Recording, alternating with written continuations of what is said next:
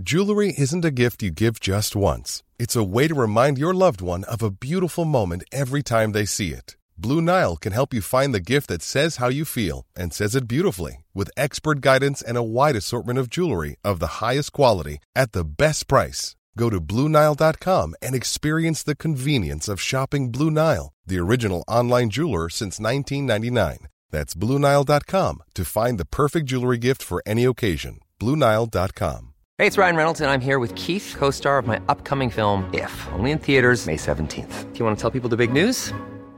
All right, I'll do it. Sign up now and you'll get unlimited for $15 a month and 6 months of Paramount Plus Essential Plan on us. MintMobile.com/switch. Upfront payment of $45 equivalent to $15 per month. Unlimited over 40 gigabytes per month. Face lower speeds. Videos at 480p. Active Mint customers by 531.24 get 6 months of Paramount Plus Essential Plan. Auto renews after 6 months. Offer ends May 31st, 2024. Separate Paramount Plus registration required. Terms and conditions apply if rated PG.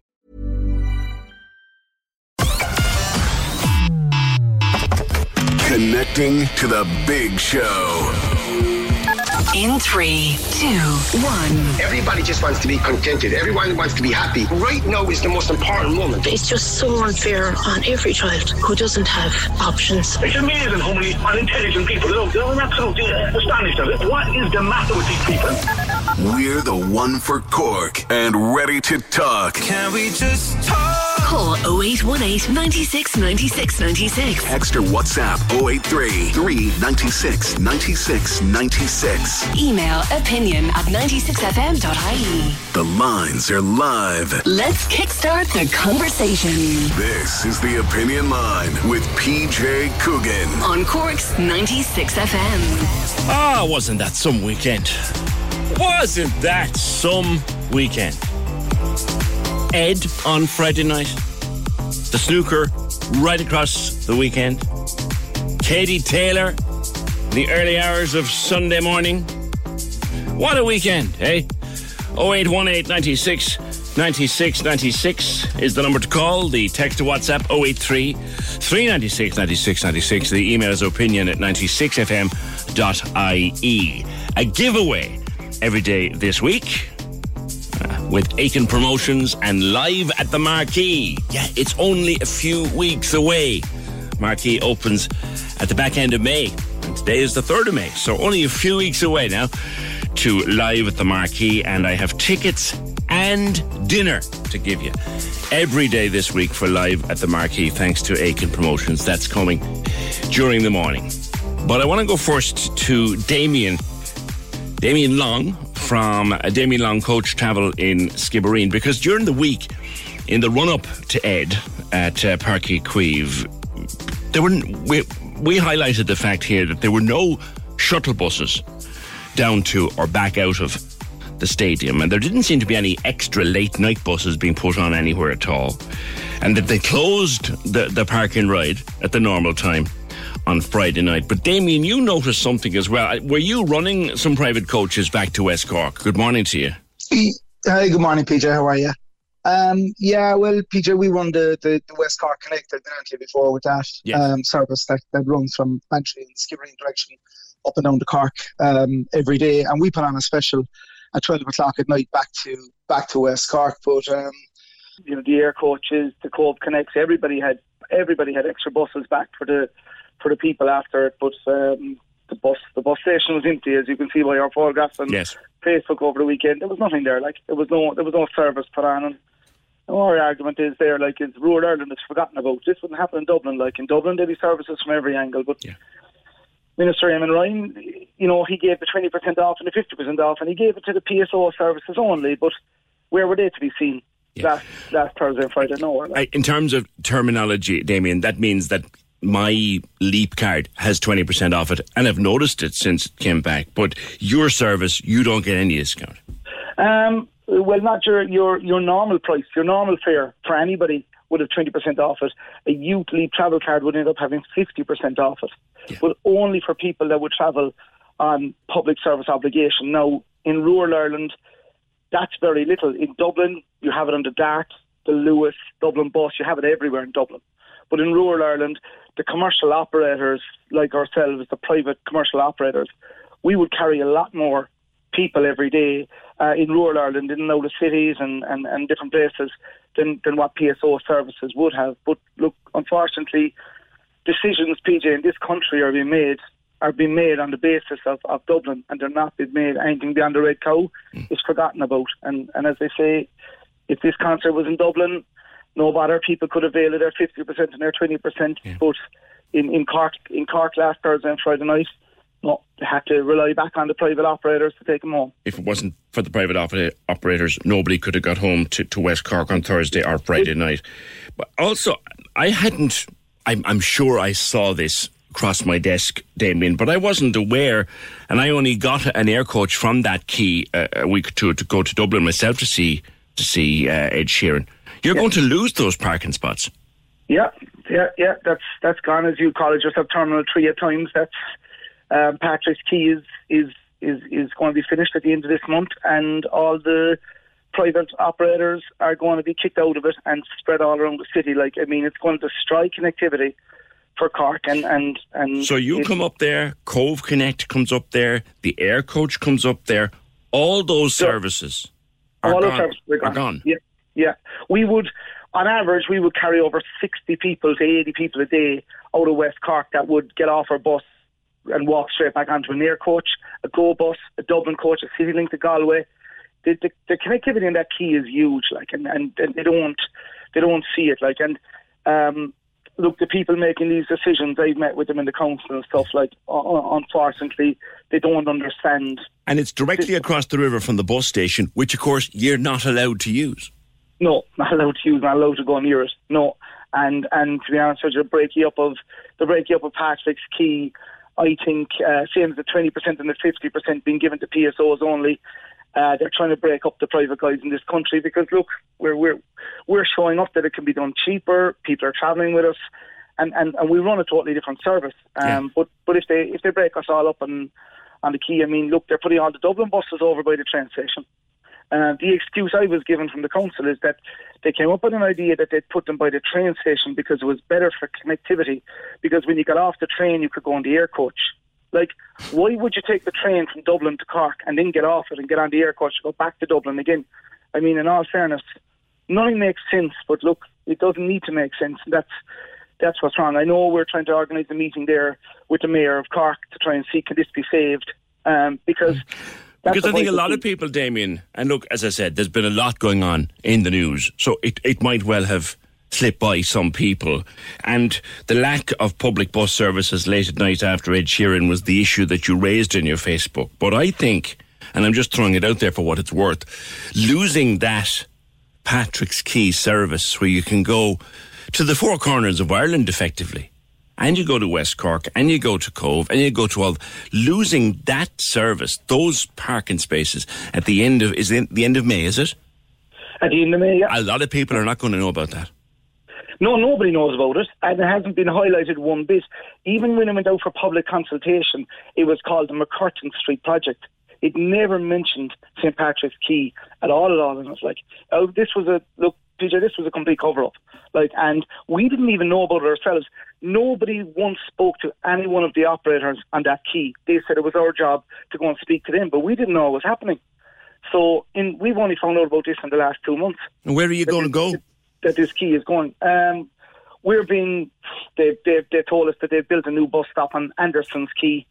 Now you'll see it down by the Jury's Inn.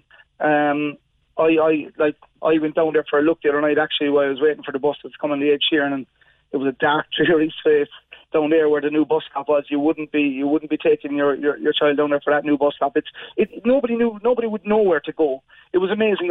Everybody left Ed Sheeran, and you could see them coming in their droves back to Patrick's Quay because they naturally knew that if you get back to Patrick's Quay, there was going to be a bus to Dublin, there was going to be a bus to Cove, there was going to be buses to West Cork.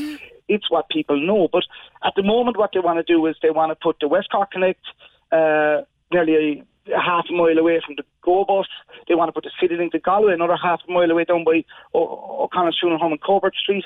They're spreading us all out around the city where there will be absolutely no connectivity whatsoever. And how much were they planning to tell us of this? I take it they were going to spend an awful lot of money advertising this, that instead of everybody being in a nice, reliable, central location where you turn up where you want to go to the airport, where you want to go to Galway, you want to go wherever, but you now have to sit there and, okay, I want to go, where have I got to go now for that bus? Where have I got to go? And there's no names to the places where you're going to as well, so it's very hard to advertise. Like they're putting the Dublin buses on the Lord Lanmire Road. The Lord Lanmire Road could be any distance. It's very hard. Like, it's very easy to tell people Patrick's Quay. That's where you go to, and you'll see your bus. But try and tell people all these different places around the city. It's going to take years to get that into people's heads again, and they know this. Like, why not just let you use the bus station? That's the bit I can never get my head around. No, that'll never happen. Why though? Where's the sense to that? There is no sense to it, but look, it isn't going to happen, and it never will. But PJ, if you look, we do bus service, we'll say, from Skibbereen every morning at 6:15. That lands in Patrick's Quay at 5 to 8. Yeah. Okay, then people get off our bus, walk straight back, and get on the air coach and leaves at 8 o'clock for Dublin. Yes, that's literally we work on time, and the air coach will wait for us, and we will wait for them if it's the opposite way around. And the connectivity is brilliant for people going to Dublin that morning. They can go straight from West Cork on to Dublin. Now, where we'll be parked, if you get off our bus, it'll take you 15 minutes. So we'll arrive at 5 to 8, and you won't get to air coach till 10 past 8. So you can forget about that connectivity. That's gone forever. So there's no sense in what you're doing. And all this has been done to put a cycle lane in there now. Cycle lanes are needed, and definitely are needed around the city. But they could have put them like in Dublin, where they built a cantilever out off the river and put the cycle lane on that side, or the walking footpath on that side. But there was no thought in this. It was just a case of take away all these buses.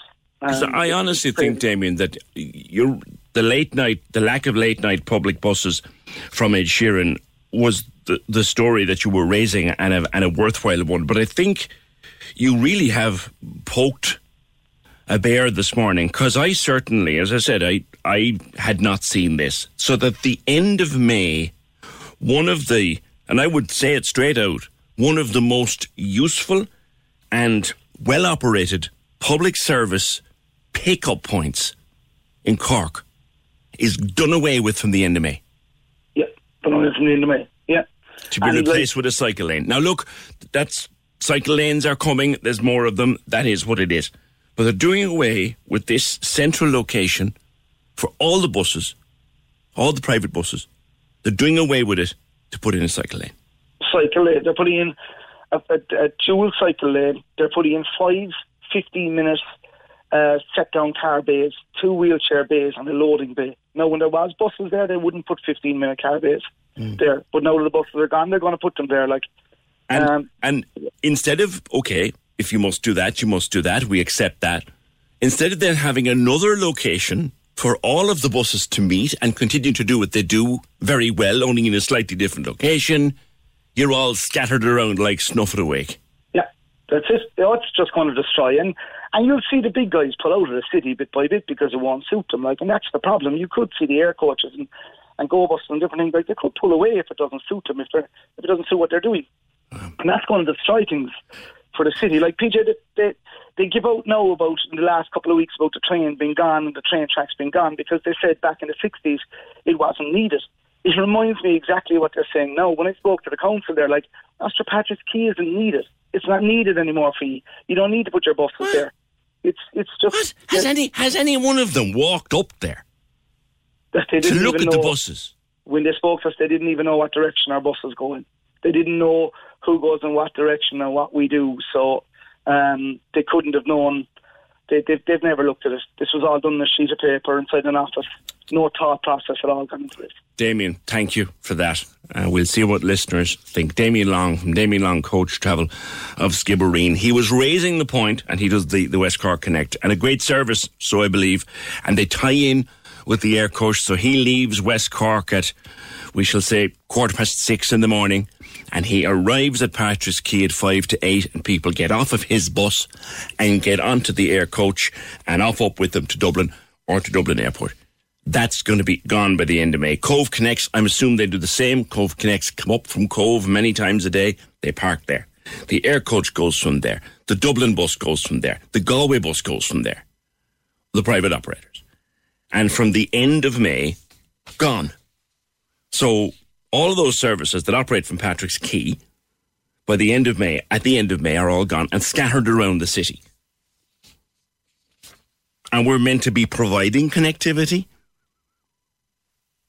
Up in Galway, the council has a coach station separate to the bus station, and it's fabulous. You're correct. You're absolutely right. I mean, the last time I was there, actually, ironically, I took the bus to Galway. I was going up, and even more ironically, it was a Green Party national conference. This is years ago, and I took the bus because I don't like driving to Galway for some reason. I just dislike the last section of it in particular. So I took the bus, and there is a separate station for the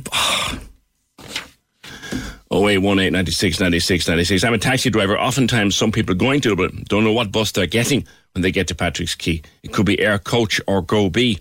It's confusing, especially for foreign people. It is, but at least they're all in the one place.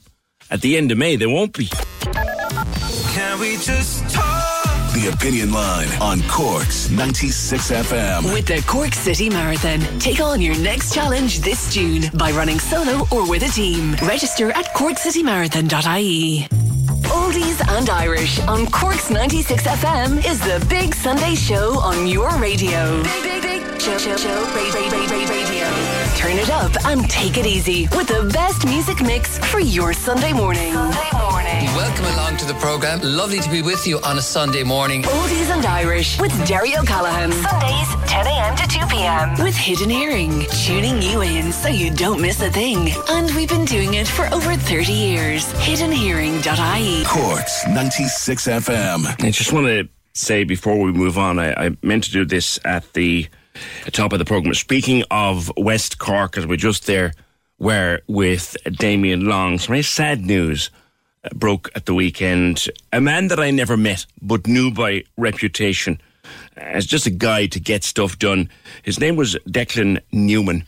He was the founder of a group called the Lochine Lappers. They were a swimming group, and they were out in the lake whenever it was feasible to swim. They were out in the lake, and they've been doing it for years. And he was involved in every kind of community work and every kind of community project in his locality. And the very sad news broke at the weekend that Declan Newman had passed away quite suddenly, having finished a swim on the lake.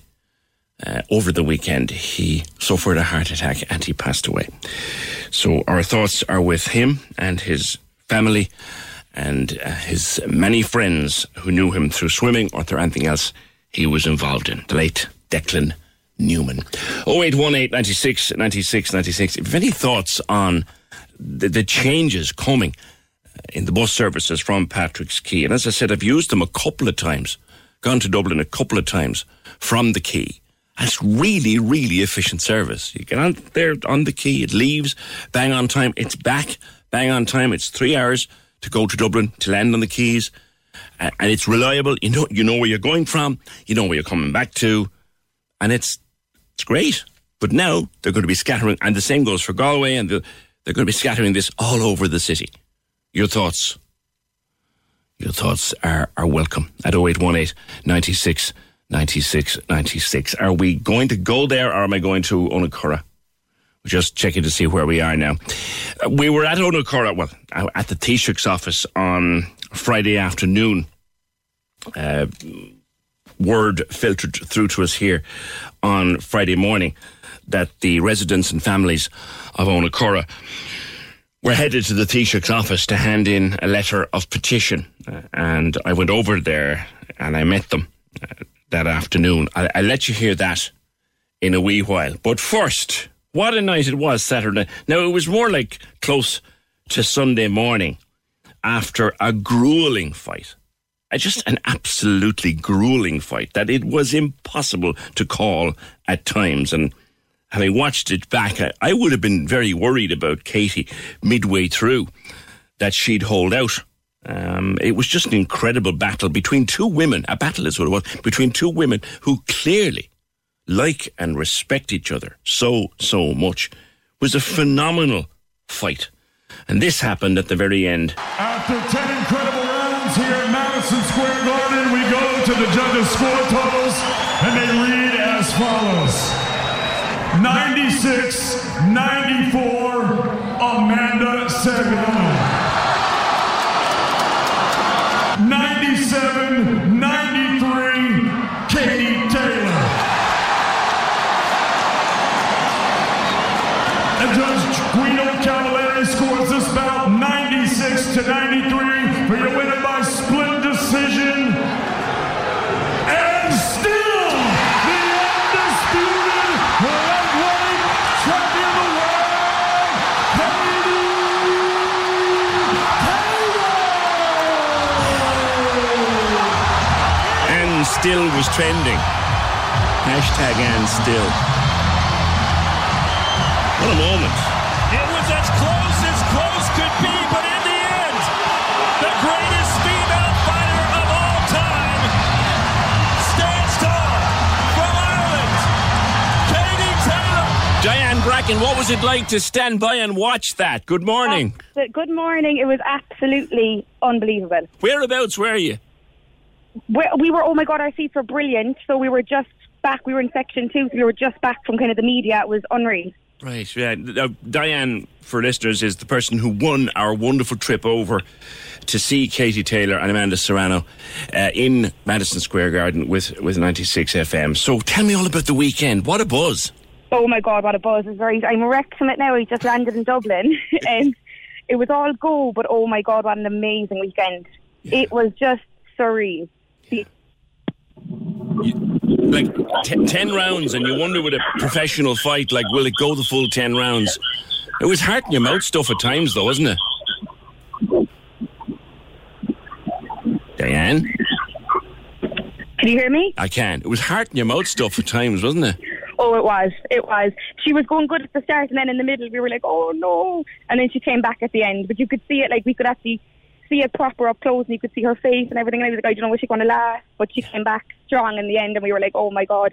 The cheering, the Irish crowd there was unbelievable. It was just so surreal. It looked like the Irish were in bigger numbers there. Oh, definitely. Majority were Irish. Yeah. It was brilliant. And even when we left the stadium, all the chanting and the singing along the streets, it was unbelievable. Yeah. Do you know what was fantastic, Diane, was watching the two of them at the end. They clearly have the highest respect for each other. Yes, they did, yeah. Yeah, they were hugging at the end, and even the Puerto Rican fans that were there, they seemed happy for Katie as well. Yeah. Yeah. They were cheering as well, because there was a few around us, and they were happy as well. You know, there was no kind of like bad blood or anything. Yeah, and you were really up close to see it, and then you enjoyed the sights. Did you get much time to enjoy the sights and sounds of New York for the weekend? Oh, we did. We made the most of it. We did. I brought my mum with me, so she hasn't been away in years. So I was like, come on now, we need to get going. Right. But we made the most of it. We did, and we had a brilliant time. We're absolutely wrecked now, but it was all worth it. So what did you see? What did you see? What parts of the... Had you been there before? I was there years ago, yeah, but we kind of did, like, the last time I was there, I did all the sites and stuff. Now, we did a few sites, but mostly it was shopping and relaxing and just enjoying the buzz of the place. Yeah. Yeah, we went to a bit of shopping, then went to Fifth Avenue and did a bit of window shopping there. I know, yeah, windows all you can afford, like. Yeah. Yeah, so that's all we could do there. But no, it was great. Down there in Times Square, there was a great buzz. Even in the Irish bars, everyone was going to the fight, even the night before, so they had bands on there. It was brilliant. Yeah, and of course, like, the time is ridiculous for us here at home, but what time was the fight itself? Was it 10 o'clock or something? It was 10, yeah, and they were saying she mightn't come on till 10:30, but she came on at 10. Right. She did come on at 10, and it was just brilliant. And then the fact that she went the full rounds, and people were saying, oh, she needs a knockout, and I was saying, I don't know, I think she's doing well, but I don't know much about boxing. Yeah. I feel like I'm a boxing fan after that. Yeah, I was talking. I was trying as I watched the because I used to watch a lot of boxing in my younger years, and I was trying to score it. And to be honest, if I was scoring it, I couldn't have found a winner there. It was really, really, really tight. It was even mixed along the crowd, because there was a group of Irish girls next to us, and we were like discussing it with them and stuff, and they were saying the same. Like, some were saying, oh, she has it, and some were saying, oh, I don't know, I don't think she has it. So it was really up to the last minute. It was suspense, like, to see what, you know, who actually won. And then when she won, the place just erupted. Yeah. Do you think there'll be a rematch? Well, they're already talking about one. I don't know. I hope not. I hope she just takes the title now and leave that be it. Yeah, I think that, unfortunately there's something in the contract where there has to be a rematch, and they were talking yesterday about Croke Park, but it looks like Madison Square Garden will be the favourite to host it again. But I mean, if they're going to do it for late night television in America, you'd be going into the ring in Croke Park about 2 o'clock in the morning. Like, I know, yeah, that's Can you imagine the residents? They'd have a seat. I'd be going to the next one anyway, honestly. It was amazing. It was, I would, yeah. It was the best buzz ever, like, yeah. All right, Dan. Now, how are you going to get back to Cork? The air coach. I'm just waiting on it. It's coming at 10 o'clock. All right, listen, that's great. Mom, you're tired, but you're all right. We're wrecked, but we're on a high now, yeah. Okay, all right. And I want to thank you so much for the opportunity. It was amazing. It was. We've got some of your pictures as well. They're brilliant. Yeah, I know. I had some videos that I probably couldn't send you because I'm screaming in the background. So It's grand. No, we got the pictures and they're up on Twitter. So you had an absolute ball of a weekend. We had a ball. We had a brilliant time. We did. All right. Listen, delighted to be able to do that for you. Diane Bracken and her mom went over to see Katie Taylor and Amanda Serrano, courtesy of Cork's 96 FM. And they're just back and they're absolutely exhausted and they're about to get on the air coach to Cork. Welcome home, ladies. 0818 96 96 96. John O'Donovan. John. I'm going to fall out with PJ over this, but I think it's absolutely disgusting to see a spectacle made out of cheering on licensed thuggery. Look at the state of her when she's finished. What about all the sparring? What about all the head blows? What will she be like when she's 50? Will she be like Ali? I've not much time for male boxing either. But with all the problems we have with violence directed towards women, I'm deeply uncomfortable with seeing, especially men, cheering at women being hurt.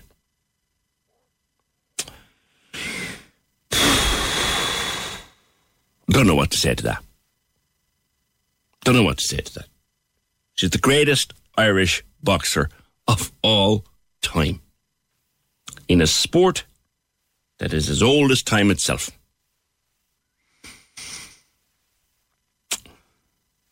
But John thinks it's cheering on licensed thuggery.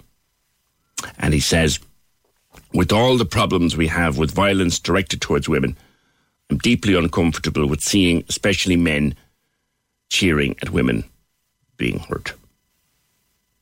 What will she be like when she's in her 50s? Will she be like Muhammad Ali?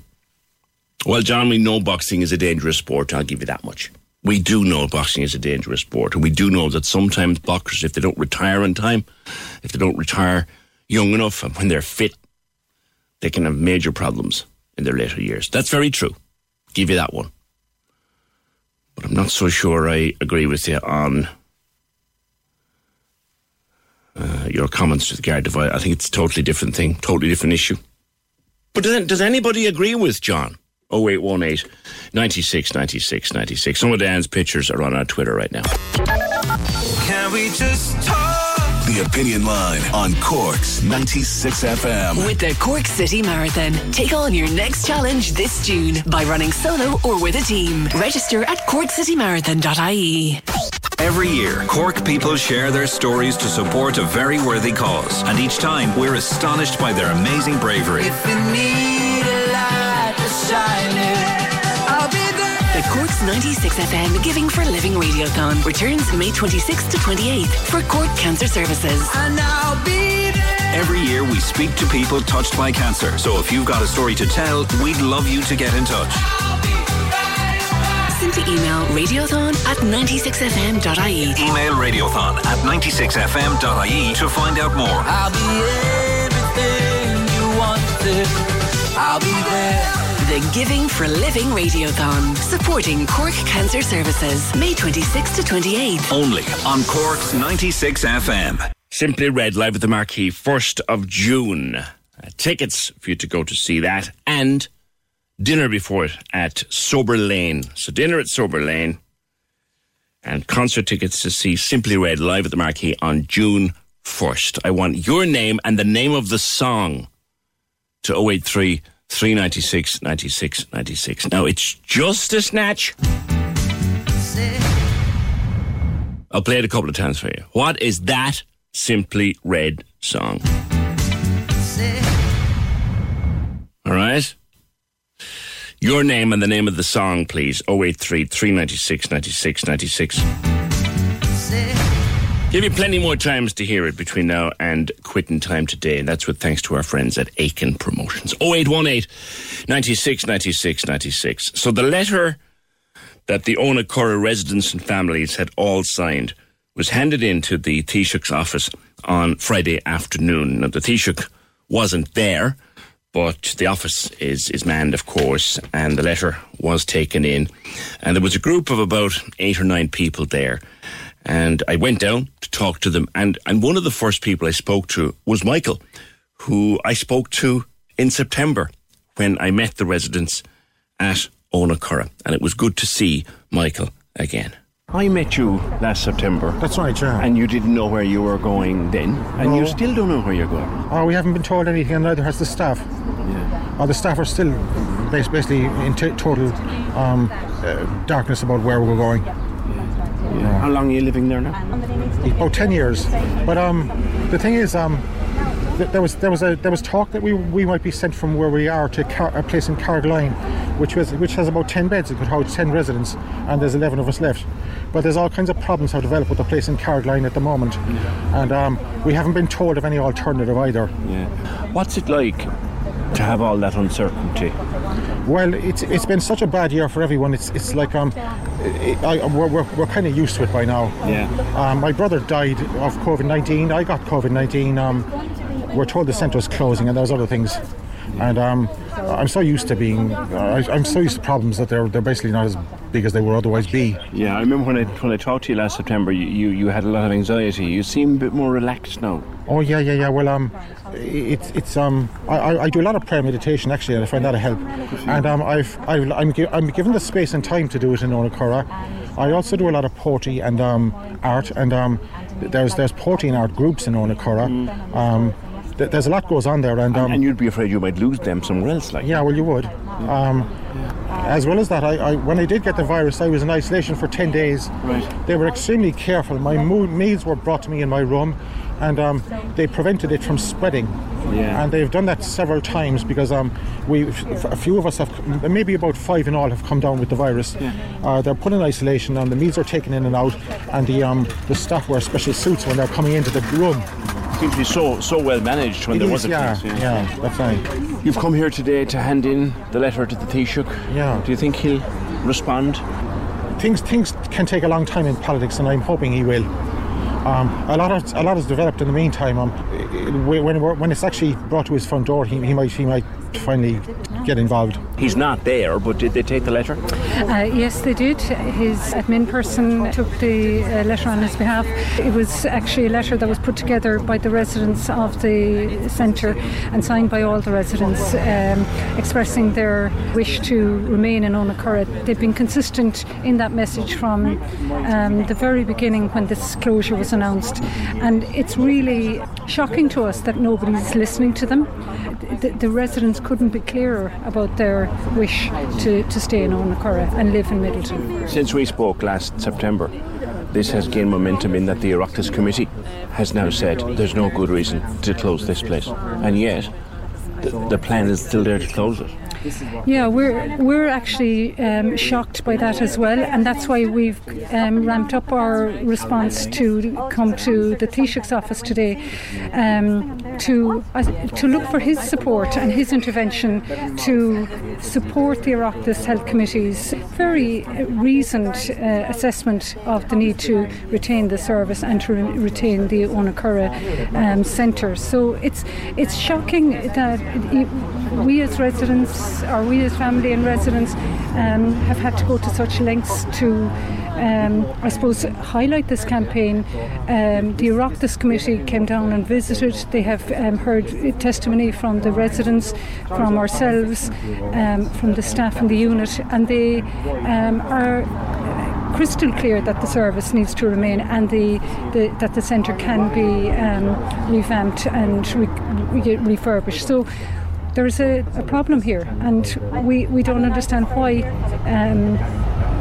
why there's this resistance. It doesn't make sense. It really is at this stage only the HSE that is saying, no, it can't be done. We're not sure, is that just a lack of empathy or lack of understanding of the population that are living in this centre. These are people with very high level of need. They are established in this centre and in this community. So this is something that is a substantial service that needs to be retained. You have a relative there, as we said before. Yeah. How are they doing? How are they handling this? It's been really difficult, to be honest, PJ, to live with the uncertainty of where you're going to live. For anyone is distressing. For people with mental health difficulties, it's just really awful and unacceptable that they will be put through this by a health service that professes to care about them. Kieran, your brother has been living there for a number of years, and you've been here handing in the letter to the Taoiseach. You're not going away. Oh, absolutely not. And this is our message. We are going nowhere, because who is in charge of our government? Is it Micheál? At the moment, your Taoiseach. I'm standing outside your office at the moment, okay? And I would like to say to you, we are talking about mental health patients here, okay, who are very vulnerable in society. They are totally accepted into the community of Midleton. Everyone knows them, okay? They're quite safe to walk up and down the town. They're quite safe to walk into their own homes or family homes or other people's home for a chat, okay? When they go back to the centre, the entertainment that they have over is second to none. And they are ensured by being in that health centre that their medication is correct and taken at the correct time all the time. They're so well looked after, and they've all told me that, even themselves they've told me that personally. Do you know the Oireachtas Committee have said there's no good reason to close it? They've written to the Minister, Mary Butler. There hasn't been a response from her yet. Are you hoping the Taoiseach might move things along, or at least get an answer as to why the HSE seemed insistent on closing this? I mean, he is a former Minister for Health himself.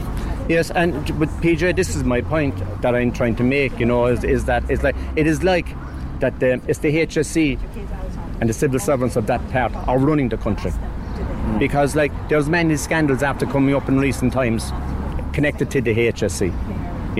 And the HSE come out and they tell us they're engaging with the families, they're engaging with the residents. They are not engaging, okay? Because I'm Thomas's representative at the meetings, and we had 2 meetings. One was tell us we're closing, and another one then was to say that they were going to move Thomas to another area in Cork. And has anybody asked him what he would like? Thomas won't say a whole lot of words. Thomas says the Ona Curra Centre in Midleton has to stay open. In the story, that's what Thomas said. I hope that, unlike most other politicians, that we actually get a response to the Health Committee's letter, in which the Oireachtas Health Committee, and remember they're a cross-party group, they have investigated the reasons put forward by the HSE for the closure of the Ona Curra Centre, and they have found the evidence on which the closure is based to be unconvincing, as they put it. And that letter is in the public arena. We can all see this. And they have said that it needs to be reversed urgently. Now, that's 3 weeks ago, and we are still waiting for a response. Has Minister Butler been back and contacted anybody, or have you heard from her office? No, she has not, and we've emailed and have had no response, which I think is indefensible. At the end of the day, there's a principle in democracy that we pay our taxes, so we're paying our public representatives to represent us, and I expect that job to be done. I'm not interested in the problems that they have at a personal level with their management. They need to put on their trousers and go and do their job. Otherwise, there are going to be electoral consequences. We're not going away. So the more we're ignored, the bigger we're going to get. Now, we've become aware, because of this campaign going on and on and on, and from a series of tireless freedom of information requests, that there are another cohort of residents, a bigger cohort, that have been moved out of Millfield House in Blackpool. This is a decision taken by the same HSE managers, and we're now going to make contact with them. So instead of dealing with the Ona Curra residents and relatives solely, we can double. and increase our numbers. So if the government want to ignore us and they want our group to get bigger, that's fine. I'm up for it. Now, at the time of speaking to the residents and their families outside the Taoiseach's office, we would have been there about maybe 2:15 on Friday. No word had been received back from the Minister of Mental Health, Mary Butler. Within hours, we got sight of her communication. So the chair of the Committee of Health is Deputy Sean Crowe. And he, following the committee's recommendation that this decision be reversed and that it was unjustified, he wrote to Minister Butler on behalf of his committee members, conveying this to her. And she emailed him back, and she refused. She has refused to intervene. She has given some reasons, which I'll go into later. Effectively, she's given the same reasons for closing Onacurra as the HSE has been giving since last July. Things like once planning work for refurbishment began, it became clear refurbishment would mean demolishing the building, etc., etc. She talks about the Mental Health Commission. She says it was identified that systems were all beyond end of useful life and the premises is failing in standards, etc., etc.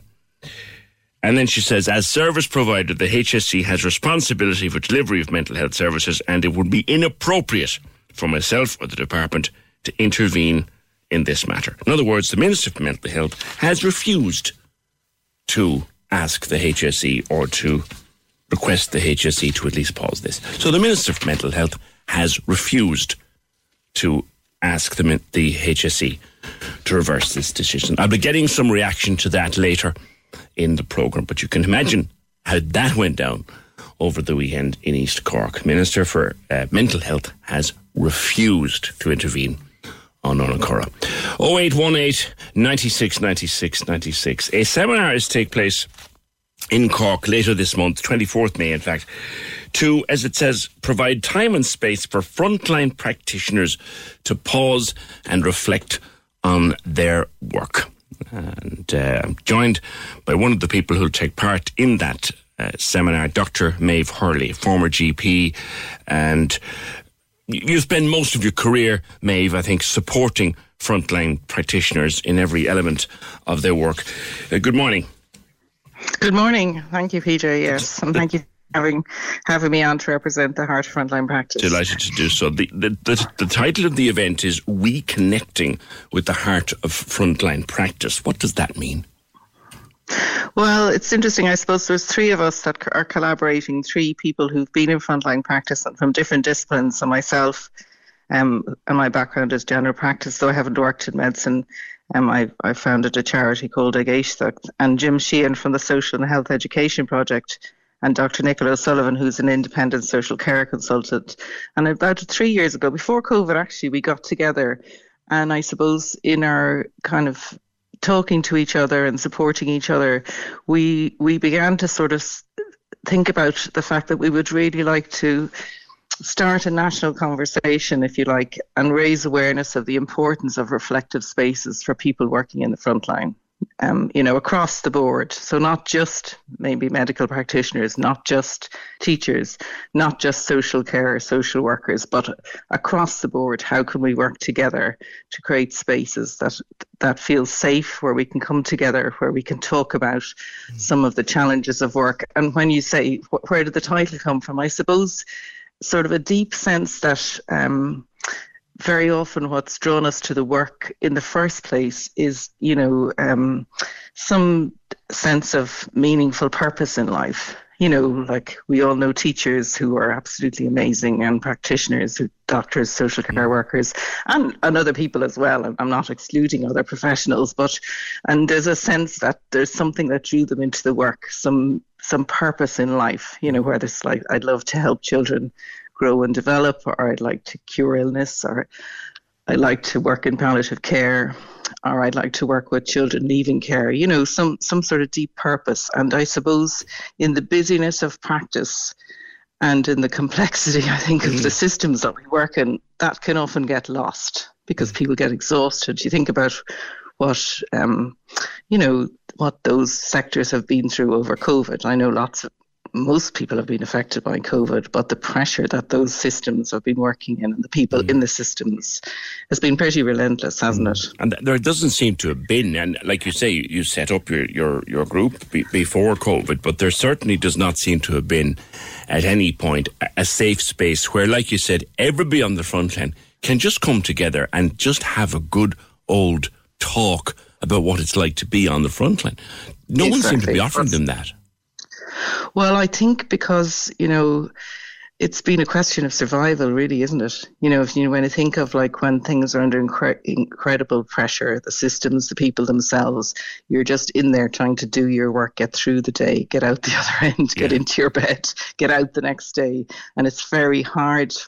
It's actually very hard for people to even come into that space. You need a certain, I don't know how you find it in your show, but, you're often listening to distress and trouble and, very key, things that are very close to people's heart that they really care about. And so, we all need space, don't we, to kind of process that and sort of think about it. And sometimes when you're at full belt, you just can't step off the treadmill, if you like. It's funny, in the very early days of the pandemic, when things were very fraught for everybody, I remember thinking that and talking to some doctors and nurses who were brave enough to come and speak with me on the programme about the pressures they were under. They wept on the telephone as they told me the pressures. And I used to sit at home myself in the afternoon and think how lucky I was to be able to make an hour in the day just to chill. They didn't have that. Exactly. So sometimes when we're in the front line, and there is a crisis going on, there just isn't that space. But, I think we can always think about how we will create it or we might create it. And obviously there are other people in the system who maybe aren't quite on the front line who can be thinking about, well, okay, what's going on for a frontline practitioner? We'll be listening, we're taking moments like probably you did. I'm sure that it was helpful. I didn't hear those interviews, and that was great that you created a space. But, I wonder what the impact of those people being able to say, look, this is what it's like for me, and you to listen, and them to have some kind of forum, The things they told me were horrendous. And something they spoke about was trying to balance the dedication to their own work with keeping their families and their own loved ones safe. And it was agonising for them.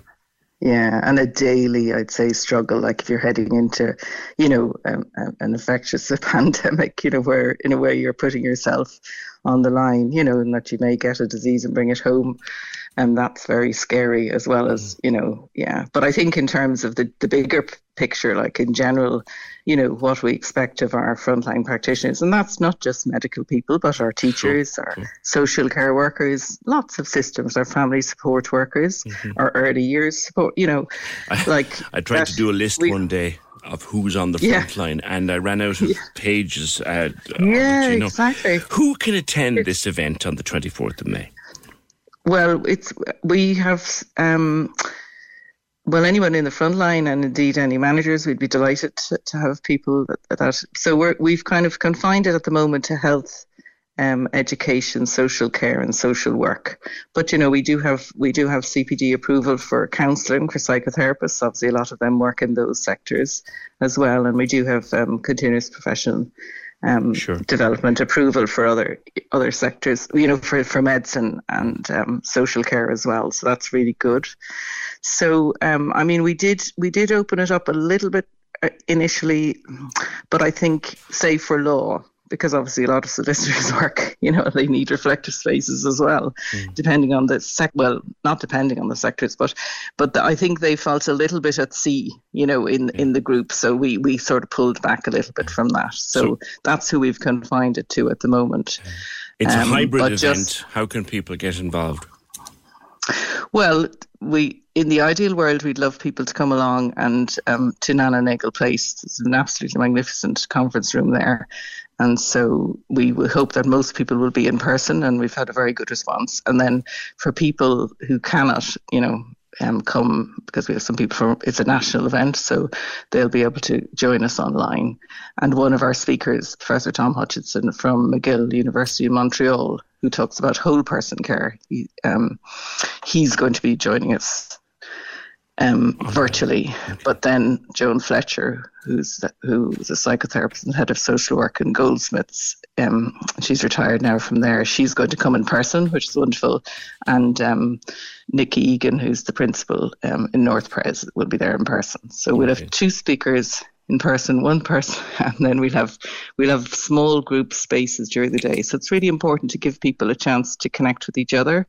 So we'll have some opportunities for speakers, some time for small group reflection, which will be facilitated, and then some open discussion.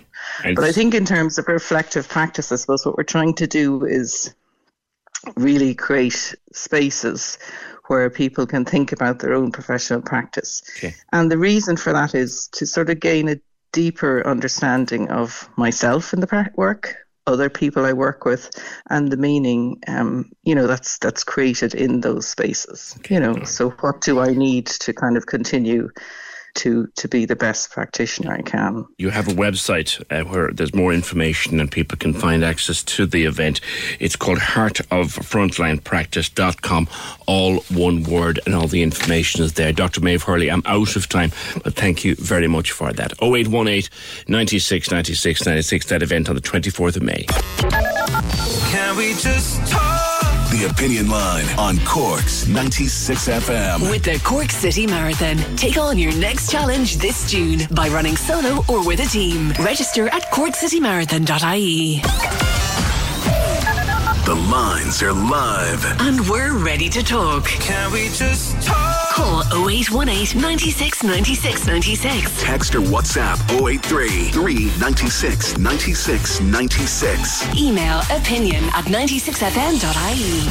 The Opinion Line with PJ Coogan. On Cork's 96 FM. I think Vic's weather forecast was very brief. A nice, dry, sunny day for most of us. Thank you. 0818 96 96 96, the number to call. Text to WhatsApp is 083 396 96 96. Now, our Simply Red giveaway again with Aiken Promotions. Today we've got tickets for Simply Red the 1st of June at the Marquee.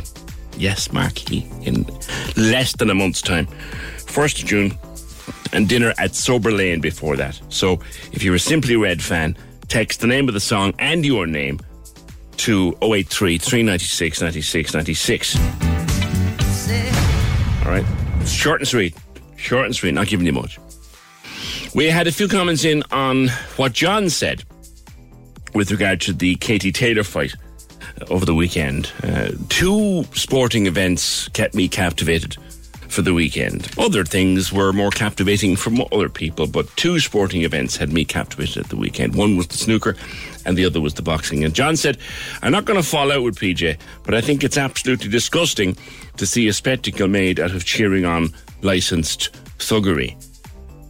With all the problems of male violence we have directed towards women, I'm deeply uncomfortable with seeing men cheering at women being hurt.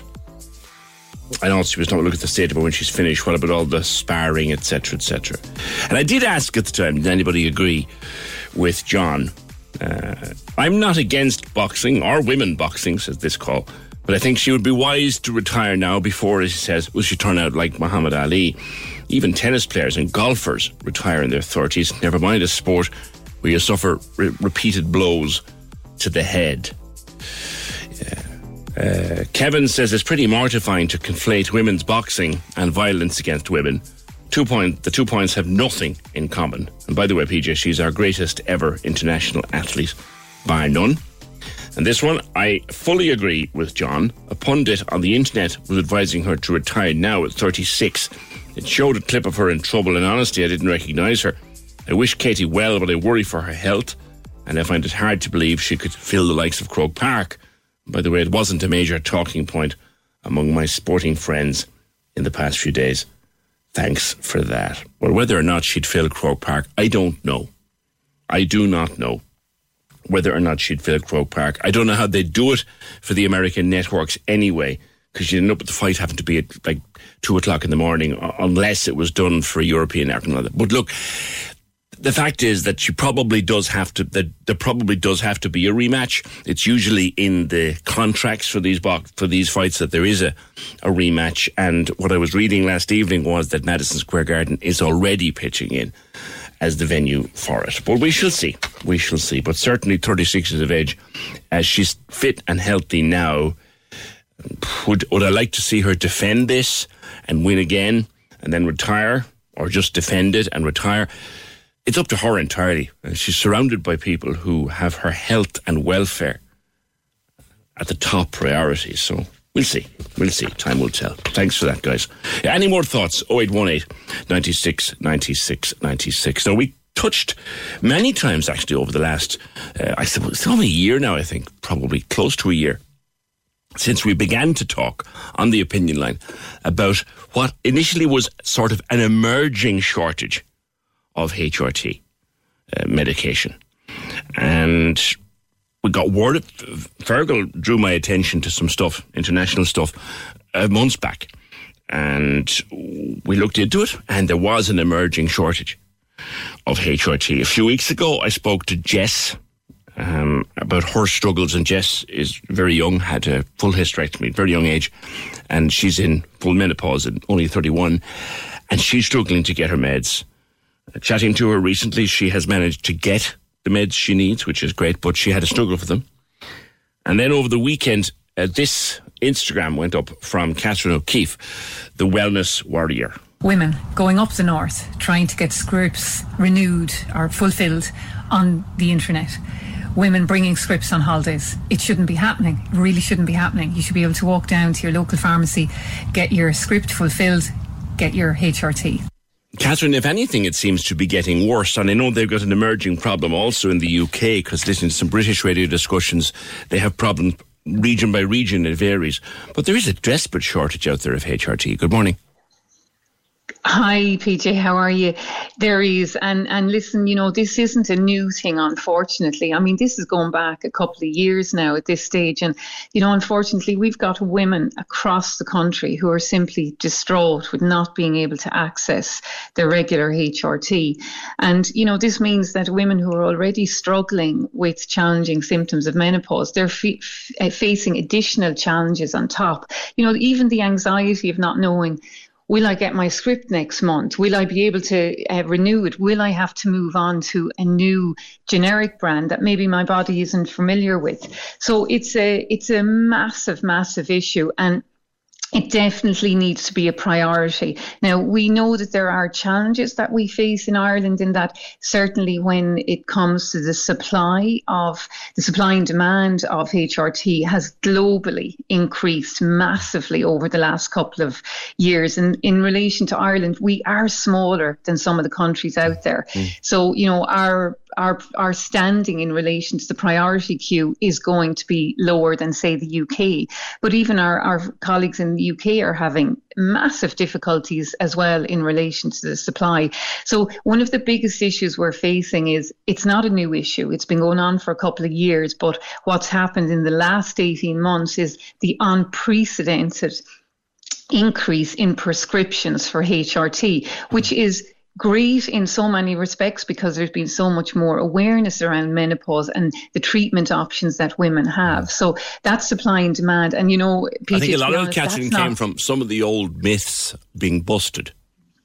Exactly. There were old myths about it, and they got busted, and that was a good thing. Yeah. Oh, big time. And I think this is where informed education is so important. And it's, making sure that women, their doctors, their medical team know what is suitable for them based on their personal medical history. So like the supply and demand issue is always going to be there. There's definitely probably issues in relation to the sourcing of ingredients that are used to make the HRT products. So, it's going to become, it is a big picture. It's going to take a long time to sort it out. But for Ireland, what we need to make sure is that women are being forgotten. And we need to make sure this doesn't happen. If we look back, PJ, in 2014, there was massive L-Troxin shortages. L-Troxin is a very common medication for men and women who experience issues with thyroid, there was a massive shortage. And then there was a huge drive behind this to make sure that the shortages were dealt with and that they were back in stock. And that happened, but there was a massive outcry, and that's what basically triggered it. Now we need the same to happen. The government are aware. They do, interact and talk closely with the Health Products Regulatory Authority, which is HPRA, and they basically look at medications that are coming into the country, and they're also, meant to be keeping an eye out for shortages and so forth. And I know that they are in regular contact with the government, but we need to look at more, because we need to lobby the government. We also need to look at, maybe there's generic brands that maybe could be, approved and that then could be given to women. When you look into that, though, Catherine, in terms of generic brands, and anyone I've spoken to about HRT, they'll all tell you, and then a lot of different stuff I've read and listened to, once you get the balance right in your meds, the slightest adjustment to that balance can throw you. And that's why some people worry about changing to anything, let alone a generic. Oh, massive. And I've spoken to hundreds of women at this stage, PJ, who will tell me that they've moved from one existing brand to another, and they found that it'll have caused some sort of a change. But now we do, on the flip side, have women who will change and they will be okay. Yeah. I think the issue that really has to be dealt with here is that we are doing women an injustice by not having these basic medications on pharmacy shelves. So we've got to make sure that there isn't an anxiety every single month. Anxiety, will I get my patch? Will I get my gel? How can I get my script? And then it's ringing around, it's driving around pharmacies.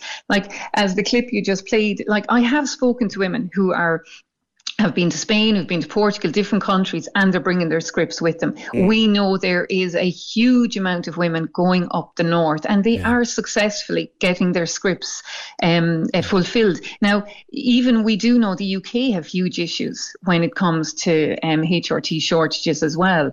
But, many women are, able to take that drive up the north and, get their prescriptions. But that's wrong. That is fundamentally wrong. Someone compared this a couple of weeks ago, Catherine. Supposing we discovered in the morning that there was a severe shortage of insulin, or there was a shortage of epilepsy medication, you would pull out all of the stops. All to get that sorted. Totally. And if you look back at Eltroxin in 2014, that's similar, because if you don't have Eltroxin and you've major issues with your thyroid, that has a detrimental impact on your heart health, on so many other aspects of your life.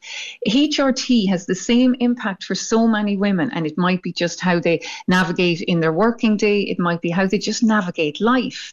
If you strip away any form of medication suddenly from the body when you're used to it, that's not a good thing to do. So women need to be able to know that every single month, or ideally they can even get their prescriptions fulfilled for longer, which pharmacists can't do at the moment. And that's not the pharmacist's fault. That's purely they cannot stock them, and they can't meet the supply and demand. But the anxiety that women are facing on a daily basis because at a time in their lives, Catherine, where anxiety is yet another symptom of what you're going through. Exactly. So you're already struggling possibly with brain fog, anxiety, hot flushes, urinary issues, and then you put on top of it this additional form of anxiety. And, the lifestyle aspect of menopause is really, really important. But, regardless of whether you're on HRT or not, but that anxiety doesn't go away unless you know that in your drawer at home, on your shelf, your press at home, you have got your supply of HRT, and you don't have to go and start moving from a patch to a gel to a spray. Cutting up your figuring patches. Out what exactly. Or limiting your gel. And there's another thing, cutting up the patches. Sometimes the way women are actually cutting up the patches to try and make up their dosage, you can cut the patch wrong. And that can basically mean that you're not getting the same amount of any given hormone that you should be given. So ideally, you don't want women cutting up patches, ideally. Kevin just says here on our Twitter, he says, I'm on Eltroxin. If I don't take it for a few days, trust me, I'll know all about it. It's the only thing keeping me going. Yeah. Yeah. I take Eltroxin myself, and if I didn't have my dose, I know for a fact within probably 5 to 7 days, I'd probably have palpitations. I'd probably have panic attacks. You'd have increased anxiety. Tons of issues. Lastly, Catherine, who needs to step up here? Is this a political issue? I mean, we have all the major manufacturers all have bases here in Cork. I mean, okay, you can't necessarily but you make more of that stuff, but surely we have some sort of muscle with the industry to get ourselves. Or should I think yes, I definitely think, and I was only talking with the government about it last week, and that we've got to do more here. We've got to kind of bring the parties together. We've got to kind of make sure are the government keeping on top of the Health Products Regulatory Authority HPRA? Are we staying on top of them?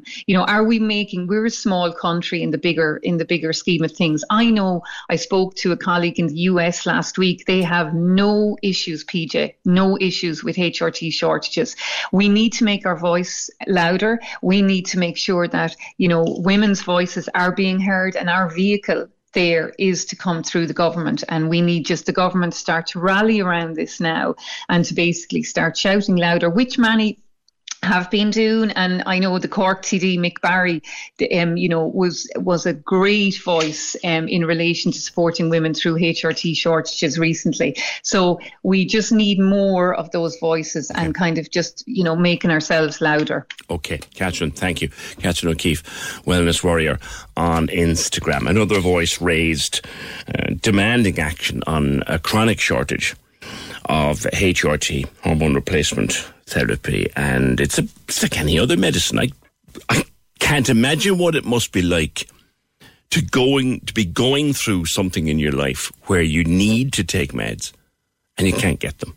What must that be like? I mean, as a man, I'll never have to worry about menopause, thankfully, but I might need medicine for other things. I do take medication for something, and if without it for a few days, well, it's my fault because I've just forgotten to get it, but I start struggling. The Menopause Success Summit is on May 21st in Cork, and Catherine is the organiser of that. It's on at the Radisson Blu in Little Island. 0818 96 96 96. Can we just talk? The Opinion Line on Cork's 96 FM. With the Cork City Marathon. Take on your next challenge this June by running solo or with a team. Register at corkcitymarathon.ie. Let's get down to business. We're back to the music. The Cork's 96 FM music panel gives you the power to pick our playlist. Click 96fm.ie now. 96fm.ie now. Just like this. Take the 10-minute survey and you could win a €100 Just Eat voucher. The power to pick what we play. Pick what we play. Let's get down to business. Join the Cork's 96 FM music panel. Find the link on Instagram, Facebook and Twitter. Or see 96fm.ie. Tickets are on sale for that event at the Radisson Blu, Little Island on May 21st. You need to buy tickets at the website menopausesuccesssummit.com. menopausesuccesssummit.com. 0818 96 96 96. Now, a young lad called James Casserly has been touring Ireland over the last couple of weeks, using public transport wherever he can and going to tourist attractions up and down the country to see and to gauge their accessibility. James Casserly, good morning. Hi. Hi, mate. You were in Cove at the weekend and Cove did pretty well, I think. Yeah, it did okay, to be honest, but it wasn't the best that I've been to so far. A lot of the shops and a lot of the restaurants and a lot of the hotels weren't that accessible, to be honest. Okay. Tell me about yourself. So I'm James, I'm 16, and I want to travel 32 counties around by public transport. Yes. So, in your spare time, when you can get off school, you're travelling around the country to see various places. Yes, that's correct. And on every week, I do it most weekends. So I'm going to Kildare town today because I'm off school today, and then on Sunday I'm going to be Essendon, and then the weekend after that I'm going to Waterford. So I go to a different county about once a week on weekends. Okay, good man. And you said Cove, it was okay, but there was a lot more needed. How did Cork do in general? I only did Cove because I'm going to Clonakilty, West Cork in the summer, and I want to do Cork City another time, and I also want to go back to Cove actually to do Spike Eye and Thor. Okay. And you have your own motorised. It's a motorised wheelchair, I think, from the look of your pictures. Yeah. It's a power chair. Yes, okay, that's correct. Put it on to your mum, Vicky, there for a second. She's with you. Morning, how are you? Hi, Vicky, how are you? He's a great lad. Good. And he's doing great work. Where did he get the idea from? We like to travel and we like to explore, and I suppose I've always taken the tact, he has cerebral palsy and a number of other kind of medical issues, but we always trying to find the ability, and I guess, we don't want the environment to be our obstacle. We want to try and navigate around it. So he just kind of suggested he loves. Ready to pop the question? The jewelers at BlueNile.com have got sparkle down to a science with beautiful lab-grown diamonds worthy of your most brilliant moments. Their lab-grown diamonds are independently graded and guaranteed identical to natural diamonds, and they're ready to ship to your door. Go to BlueNile.com and use promo code LISTEN to get $50 off your purchase of $500 or more. That's code LISTEN at BlueNile.com for $50 off. BlueNile.com, code LISTEN. Many of us have those stubborn pounds that seem impossible to lose, no matter how good we eat or how hard we work out. My solution is PlushCare. PlushCare is a leading telehealth provider with doctors who are there for you day and night to partner with you in your weight loss journey. They can prescribe FDA-approved weight loss medications like Wegovy and Zepbound for those who qualify. Plus, they accept most insurance plans. To get started, visit plushcare.com/weightloss. That's plushcare.com/weightloss. Hey, it's Ryan Reynolds, and I'm here with Keith, co-star of my upcoming film, If, only in theaters May 17th. Do you want to tell people the big news? All right, I'll do it. Sign up now and you'll get unlimited for $15 a month and 6 months of Paramount Plus Essential Plan on us. MintMobile.com/switch. Upfront payment of $45 equivalent to $15 per month. Unlimited over 40 gigabytes per month. Face lower speeds. Videos at 480p. Active Mint customers by 531.24 get 6 months of Paramount Plus Essential Plan. Auto renews after 6 months. Offer ends May 31st, 2024. Separate Paramount Plus registration required. Terms and conditions apply if rated PG. Public transport, and he said he'd love to try and do Ireland, just using public transport to show the accessibilities of our public transport, I suppose, infrastructure, and alongside places to visit and maybe share it with others, that it's not something to be afraid of. Fully aware that there will be blips and slip-ups along the way. Yeah. But I guess James wants to work with people to kind of try and be proactive and positive in terms of what improvements can be made, and it's really through his eyes. Yeah, he wants to, I think, highlight where life is difficult for him compared to other 16-year-olds. Exactly, and yesterday he took a trip to Cove with his granddad and his cousin, and I suppose Irish Rail, it's very smooth experience. Kent train station had a really accessible ramp, but around Cove town, what he discovered, Cove is a really popular tourist destination, so you'd kind of like to think everyone could go there, but I suppose even down to one of the souvenir shops he couldn't gain access. But to be proactive, he kind of said, well, he can get a removable ramp, even, and a doorbell, so you can ring the doorbell, the ramp can be put down, and you can open your doors to many customers. But I suppose the shop owner wouldn't have necessarily been engaged. But then the opposite, at the Titanic experience, it was fully accessible from start to finish. They had the doorbell, the staff were aware of access needs, and it was absolutely fantastic. They had a great time there. So I guess it's really just trying to show that, if you open your doors to everyone, there's two-sided. There's the touristic side, there's the ability to navigate around your own country.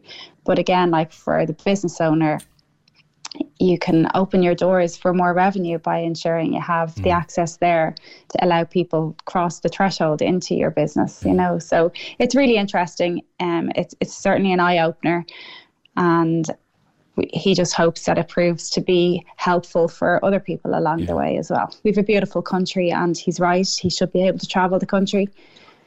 And yeah, it's a good thing.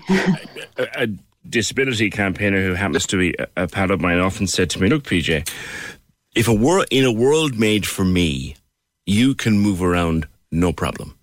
The reverse is not the case. In a world made for you, I have problems. I thought I learned a lot from being told that. Yeah. No, and he's right. And I suppose if you go back to, I suppose in the world of disability, there's been studies over the years, and there's the medical model of disability, the social model of disability, where the environment is the obstacle, not the person. Where medical, the person is the obstacle. You're trying to move away from that. You live in a world where everyone wants to participate and should have that, opportunity to participate and live life to the max.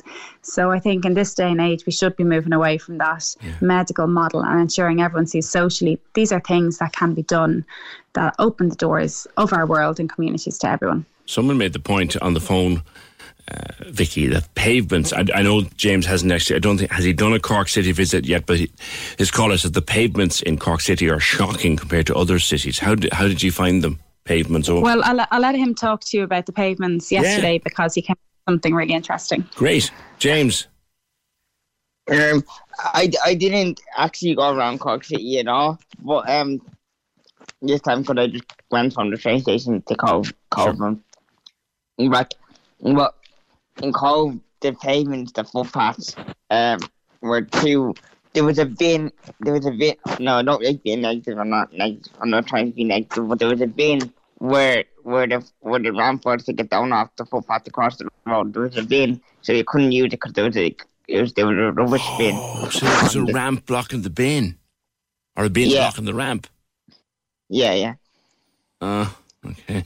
That would have been placed by the local authority. So where we have images where the access point is there, the tactile crossings for those that would have visual impairments, you actually couldn't use it because they placed a bin in the centre of it. Yeah. I'm sure the rest of Cork is a big county, so I'm sure the rest of Cork will be better than Cove, hopefully. Well, you'll come and see, I'm sure, and tell us how you find it when you come to visit. James, thank you, and congratulations on the work you're doing. James Casserly and his mum, Vicky. James, touring around Ireland, he has cerebral palsy, he's in a wheelchair, motorised wheelchair, and he's just checking to see the world of accessibility. But there's the thing, and he has pictures of it. So he's in Cove, and there's a ramp on the pavement to allow wheelchairs up and down.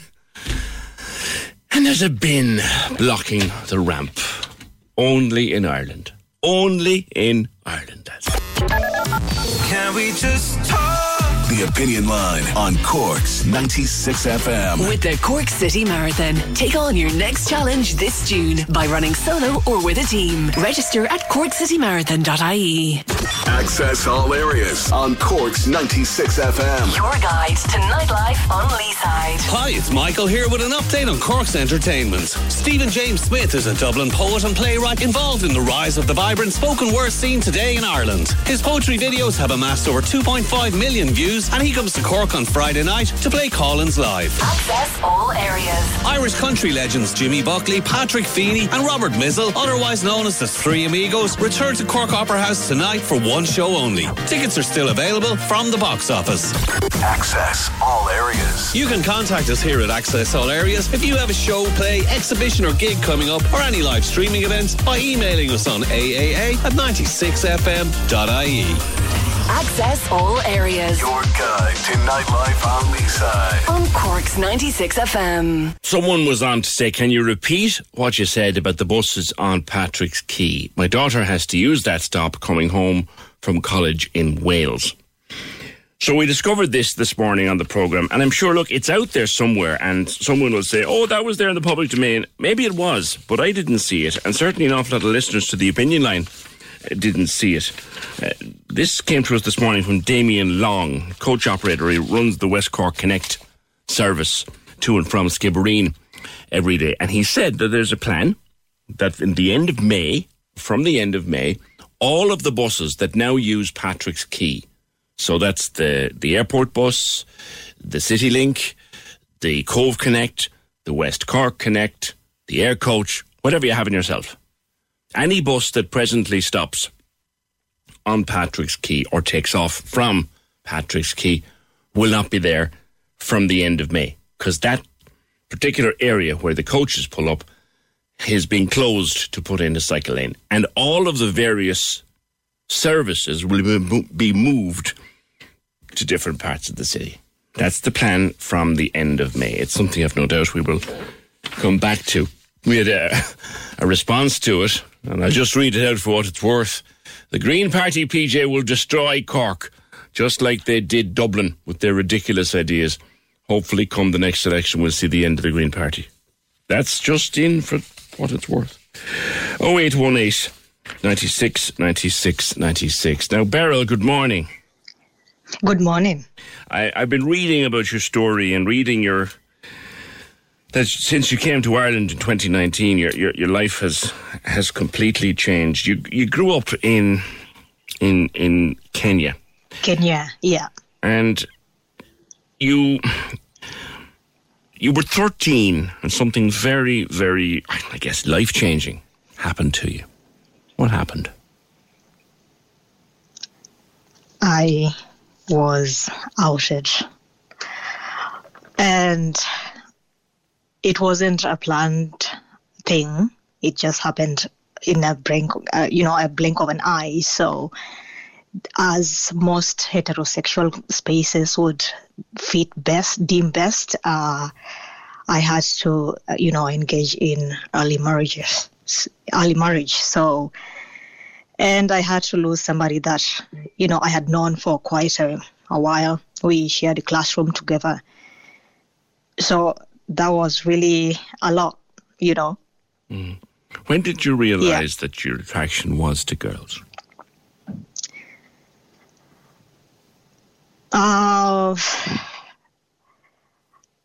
Right after the incident, because I chose not to really act on how I felt, because at that time I thought that, it's just something that perhaps women just do feel, because, as women, we tend to be overly friendly, comment on stuff, just, be overly close to people.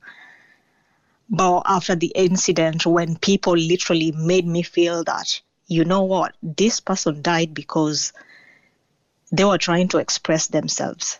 And I stood there shocked, watching people that constantly tell us that we are loved regardless of who we are.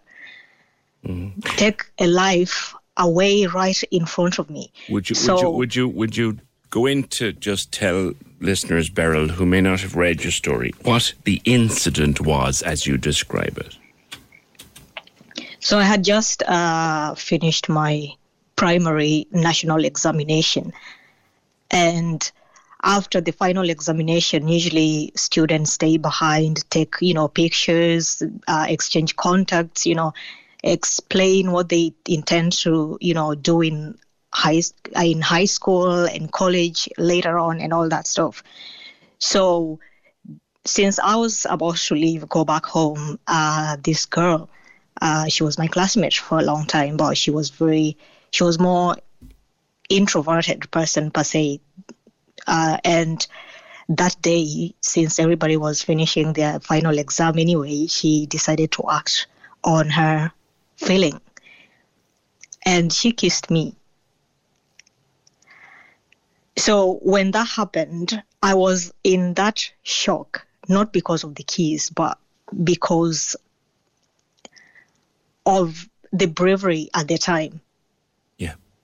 Because being in that area that you're dominated by heterosexual people that are overly not only religious but also bound by traditional rules that clearly states that if you see any homosexual person, it's death for you. So at that time, the only thing in my mind was, wow, I mean, that's bold, but so she walked up to you. You were only 13. She walked up to you and she kissed you there in public. And what happened? Mm-hmm. What happened then? After she kissed me, I was still in that frozen state. And two of the boys, I remember, just started calling the F words, the faggot name. And within a short time, everybody, all the students were out in the class. The teachers were out. And the guy started beating her black and blue over and over, and she was crying. And I just stood there. And it took me so many years asking why her and not me, because that leaves you with that They beat her. trauma. They beat her to death, did they? Yeah. And this was other teenagers.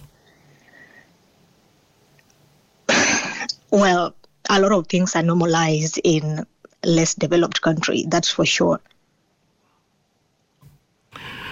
Some get married because there are also early marriages as early as 12. So as a young person who's like aiming to change the whole narrative in the system from all that recurrent indoctrination, it's hard to convince people that, whatever you believed in was just another trauma bond passing, but you can always make something right. Be it, sometimes you just have to rule out things based on your conscience, even if it goes against maybe religion or culture. But sometimes things are just, you use your conscience, Now, then you were 18 and you were forced to marry a man of 43. Yeah. Who set that up? Who arranged that? That was my side of the family that was sort of paying a little bit of my school fee. Okay. So in order to continue learning, since I was always passionate about education, and because I believe that that's the only way to start creating change and awareness. So you're 18. I couldn't just pass on the best college that I wanted to go to. But I wish it was done different. Yeah. Your husband, this marriage that was arranged for you, he turned out to be a very good man who helped you a great deal, didn't he? Completely. It's really different. It's really, at first, I was very doubtful because I don't think I've come across a lot of people. At that time, I had come across people who genuinely just wanted to do something out of the goodness of their hearts, Yeah. People always want something in return. Yeah. And this was just and a for decent man. Yeah. Because at that point, I was like, I have gone through it all. So whatever is coming back to me, I can't lose anymore, So when I just told him, listen, this is how I do feel. I know usually the first instinct is usually to ask me to try dating a guy to see if I'm really, really gay. A lot of people say that. But I don't think you have to force your feelings on somebody just because you want to. Sometimes you just know, even if you're not acting on it, you feel it. The only thing you might be doing is rejecting yourself because people constantly tell you that this is wrong. Somebody would rather know you since the day you are born. But the moment you come out, it's like you're suddenly this monster. And it's crazy because when you're presenting yourself, it's not like you only want to talk about your intimate things. No. You are there also as a human being, as a citizen, as a daughter, who just want to contribute just like any other person. Whatever they do inside within the four walls, that's their own business. Like, I don't understand why people make it a public thing, Sure. It was this lovely man that you married, who was much, much older than you, he was responsible Yeah, for he you. told me that he had friends before who were like that in similar situations. So to him... So he rescued you from what? And he was the reason that you came to Ireland. He was the reason why I came to Ireland. Is he here with you, may I ask? No. He just told me that it will be easier for me. He paid for my visa, he paid for my tickets. He made sure I had a place to rent here, and he lived here until I got my papers and started working, and then he went back to Africa because he prefers to live there anyway. What an incredible man. Yeah, because initially when I came here, it is hard for a lesbian woman to come within the community as well, because there's also faults in there to explain to people that, I'm here and I'm a gay woman and I'm married to a guy, because you have to go in details that every day you have to narrate yourself over and over. Most people within the LGBT community, obviously there is discrimination. If you are associated with guys, you have to prove that you're overly gay too to fit in.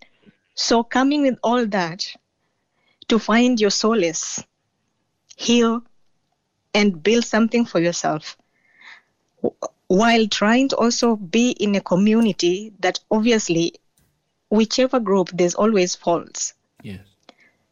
So he decided it's easier for him to move back so that I find my ground, find the peace, the solace, and actually just start over on a clean plate.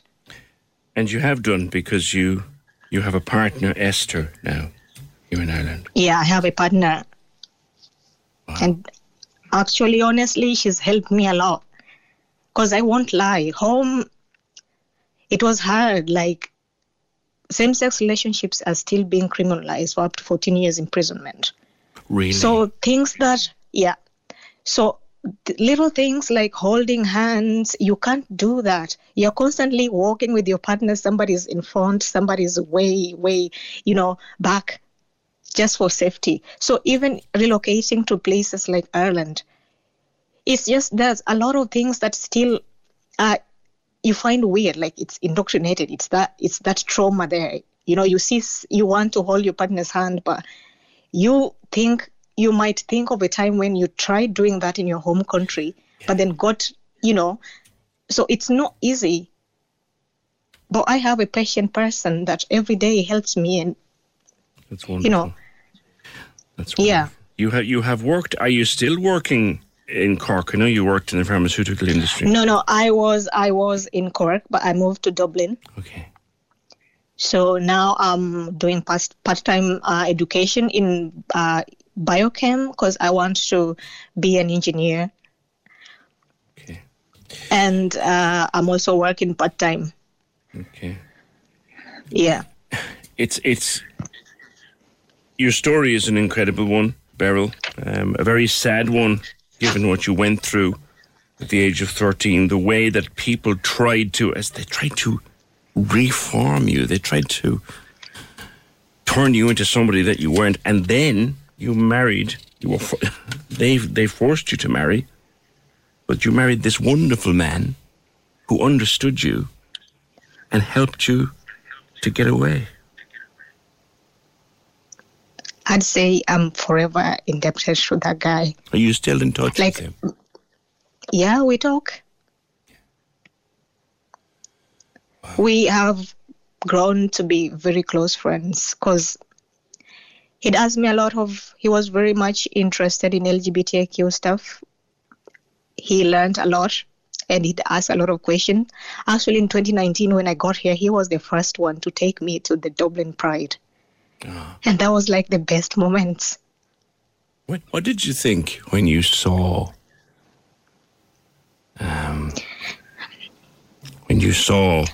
a Pride March like that people could just be out? I was in shock. I thought that was just, things I'd watch in the movies. But being there in that reality, I felt home, safe. Good. At least it didn't feel like I was alone, really. Safe was the one thing that I picked up when you just said, because I was going to ask you, the girl who kissed you when you were 13 and who was beaten to death for doing that, what happened to her family? What happened to the people who did that? Was anybody punished for doing that? Nobody's ever punished. If it's people from the society, they use both the law, the criminalization law, to act as, the right-wing activists that, are trying to correct, apparently, the inhuman nature, because they don't deem homosexuality African. I don't want to ask your age, but you were 13 when this happened. How long ago is that? That was 13 years ago. 13 years ago. So you're 26 now. Yeah. And the law hasn't changed, and it would be just... Could it happen again?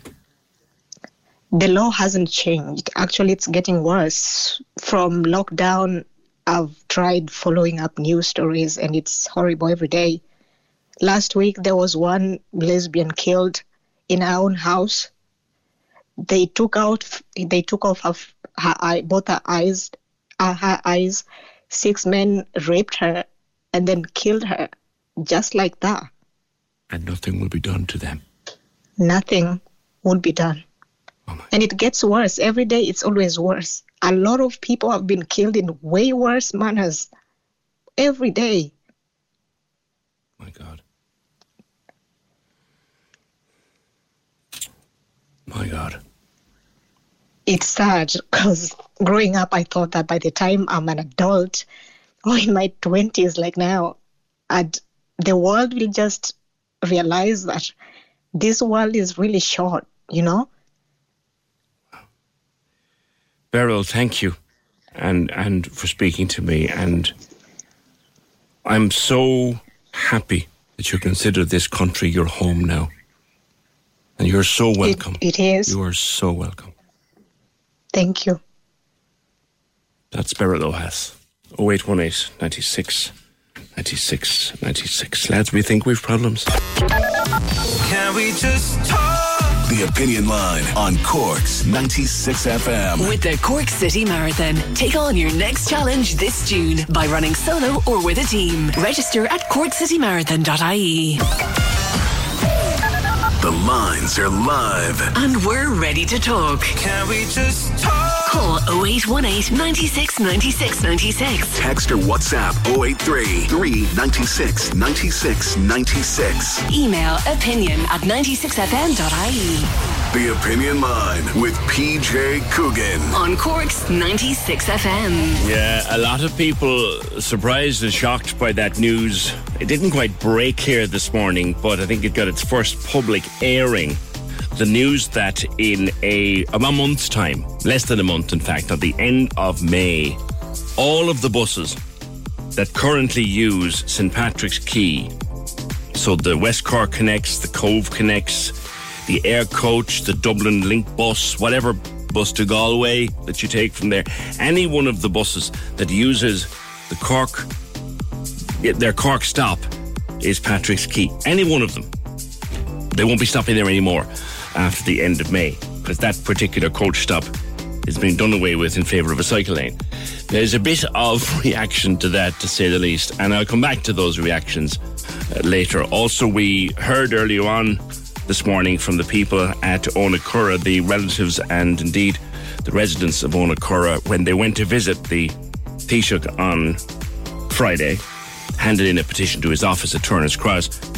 And of course, he wasn't there, but they took in the petition. And at the time, they hadn't heard back from the Minister for Mental Health, Mary Butler. Literally just hours after that, when they handed in the petition, they heard back from the Minister for Mental Health, Mary Butler, and she has refused to intervene with the Ona Curra, or with the HSE on their behalf. She's just refused. She said it would be inappropriate, in inverted commas. She gave 101 reasons why, but that's the fact. She's refused to intervene. Get reaction to that before we finish today at midday. But I want to talk to a man who I can't believe in all the years I'm doing this job, I've never actually interviewed.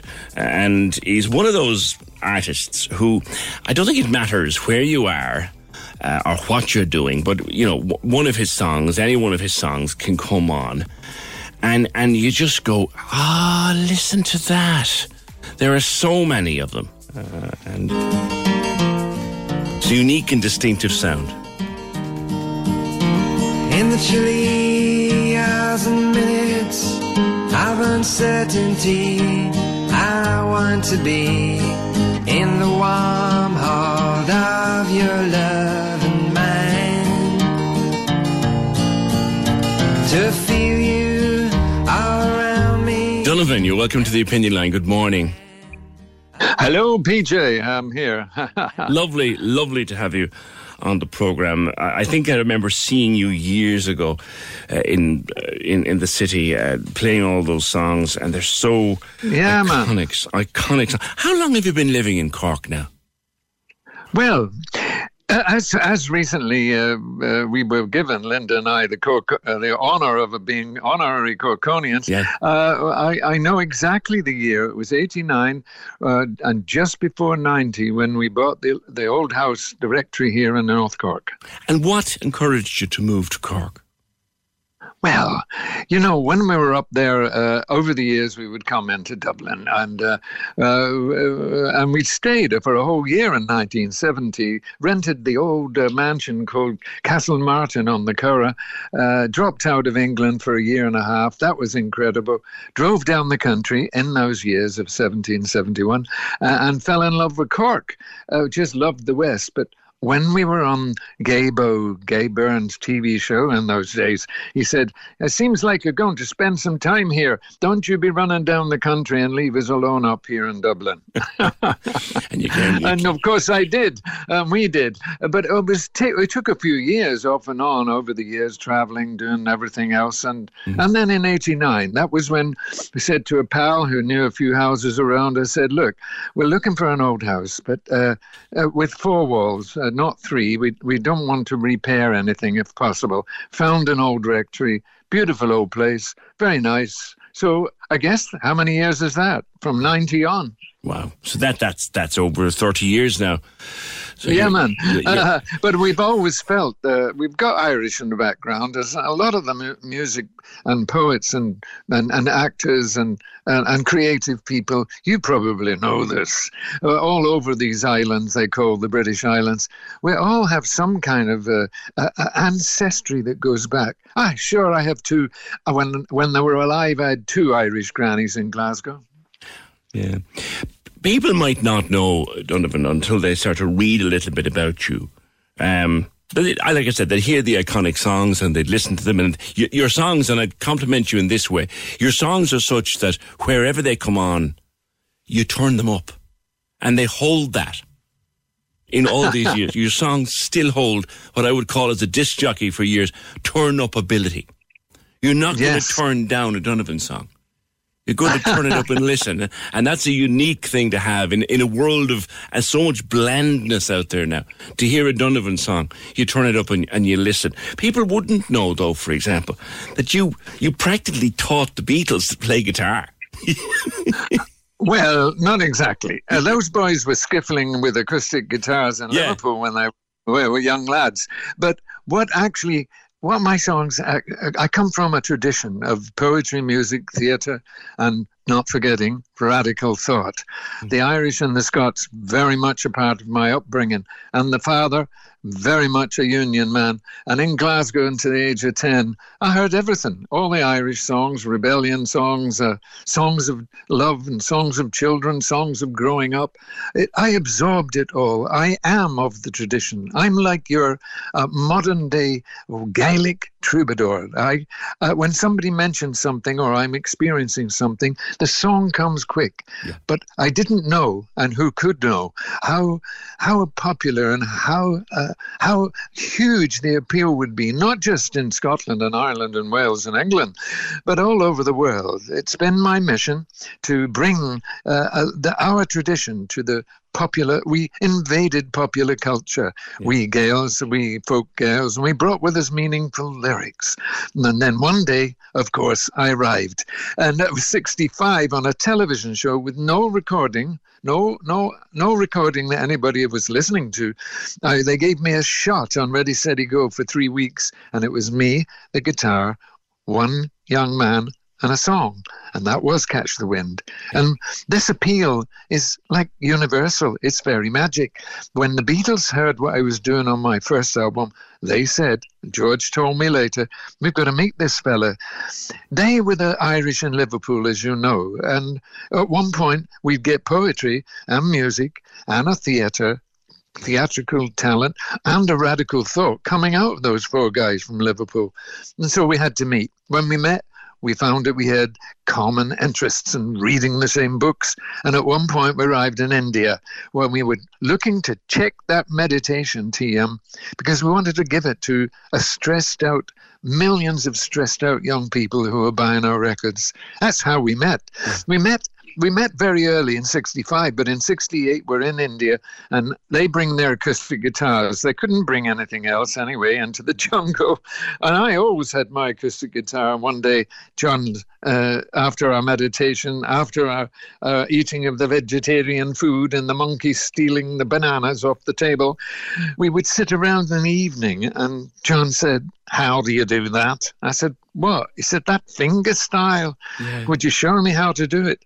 And so I taught John. Paul was kind of left-handed. He walked around a lot. And John kept saying, come on, Paul, sit down. You got to learn this. It's really great. We'll write new kinds of songs from this. He knew that. John knew it, but Paul couldn't. But he was a smart guy, our Paul, and still is. He can pick it up by ear. George loved it too, and he took a few things. And so, in a way, I gave them a lot of styles that I had learned over the years from flamenco and folk style, and that gave their songwriting a new shot in the arm, that's for sure. Wow. That's a superb story. Now, you were the original, if you like, environmentalist through music. It's been important to you all your life. Yeah, and it wasn't like, that's right, one day I'll call the World Wildlife Fund. But I did in 67. And Peter Cook, who was running it there, and he was in the RAF club in London. And he said, you better come and meet us. Now, I already knew a sculptor called David Wynne who did incredible animal sculptures. And he was part of that World Wildlife Fund. Nobody was thinking of the environment then. It was impossible to actually sing a song about the environment and anybody understood what you were singing about. But I was. And also, by the way, it's part of the tradition, if you want to go back, that nature and the celebration of the 4 seasons of the year, very much a part of the Gaelic, Scots, Irish, Welsh poetry way back. You can still see it and read it in their work.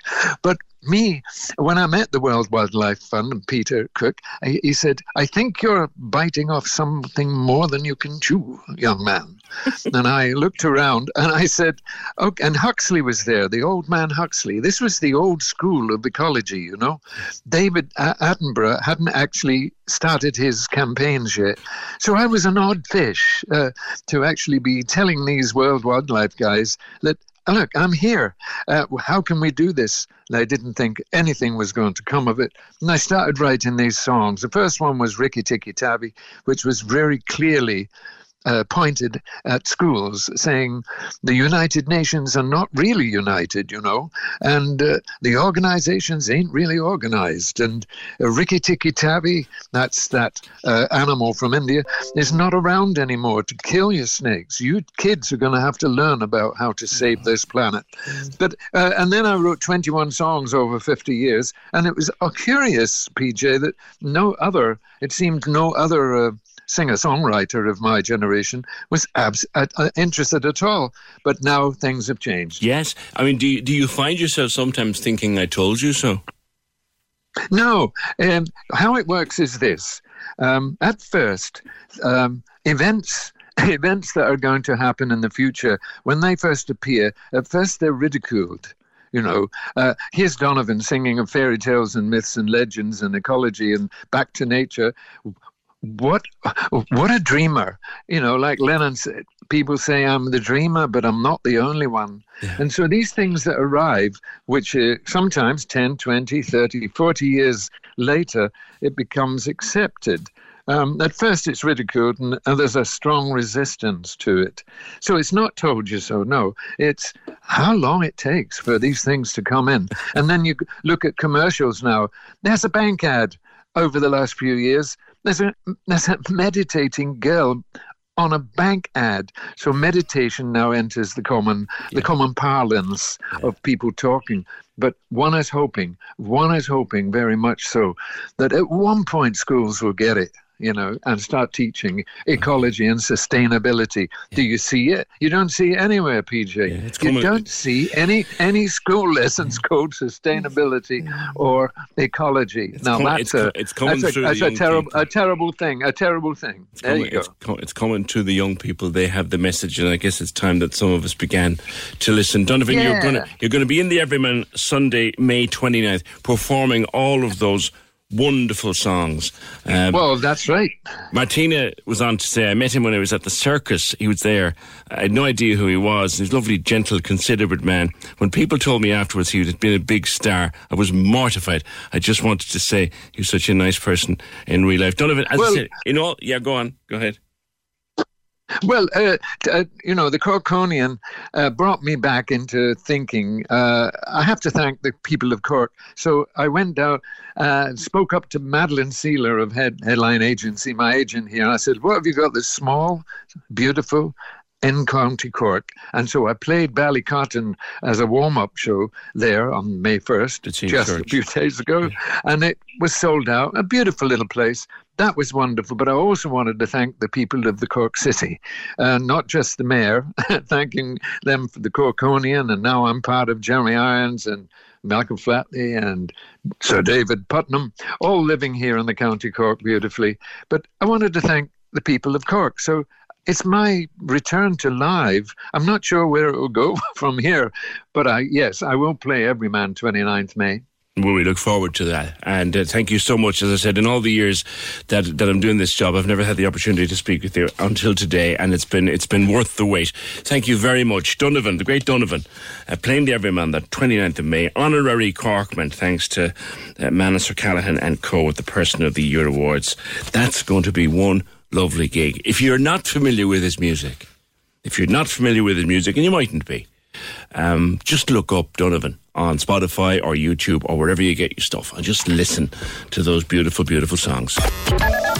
Can we just talk? The Opinion Line on Cork's 96 FM. With the Cork City Marathon. Take on your next challenge this June by running solo or with a team. Register at corkcitymarathon.ie. Hello? Marie Lynch. Oh my God. Oh my God, this is super. Thank you so much. Tell her where she's going. Have you been to Paris? No, I'm actually in shock sitting here, and I was like, oh my God, I can't believe it. I'm so happy for you. We've just given away flights, accommodation, spending money and tickets to see Ed twice. In Cork and Paris. With Blackpool Shopping District. No gimmicks, no notions, no paid parking. Just shopping. It's what they do best. Stay listening for our next big way to win. exclusively here on Cork's 96 FM. Here's a new idea, and the first in Ireland, in fact. It's a professional business network for the LGBT plus community. I'm joined by Damien O'Halloran, who's the chair of Work with Pride, and by Laura Hogan. They both join me now. Hi to you both. Good morning. Hi, PJ. How are you? Good morning. Laura, tell me about the idea. No, I think I'm going to pass this over to the chair, PJ, if you don't mind. He's well versed. Through the chair. Let's keep the let's keep the conventions going here. All right, Damien, you tell me about Work with Pride, where it came from, and who's involved. Yeah, no worries. Yeah, so actually, it's a Cork LGBT plus Pride Festival initiative. The network itself, it was formed October last year by the Cork Pride Festival. So everyone is familiar with some of the events that traditionally happen during the Cork Pride Festival. Everyone's probably familiar with the parade, the family fun day and so forth. But one of the 20 events that we put on actually was a diversity and inclusion conference. So for the last 2 years, it was streamed live from the River Lee. We had about 450 conference attendees from all over the world. The conference was fantastic, and it was just one of 20 events put on during the festival of events. But one of the biggest pieces of feedback actually coming out of the conference was that it's just once a year. And can we have something a little bit more regular? So 10 of us came together to establish the network, taking on different roles, different responsibilities, really to kind of bring the network to reality. And as a result, the Work with Pride Professional Business Network was formed. So for us, it's a non-for-profit, right? It's a national organisation, so it's not a Cork initiative, that's for sure. It's an Ireland-wide initiative, and really it's for individuals who are based in Ireland, who are either members of the LGBT plus community, or allies of the community. I suppose really, the goal for us was to build a network of like-minded people who have, a keen and active interest in supporting equality, diversity, and inclusion in the workplace. But also, the purpose was to create an environment for people of the LGBT community, allies, to really build networks, build relationships, attend events. Is it a bit like, Damien, LinkedIn for the LGBT plus community?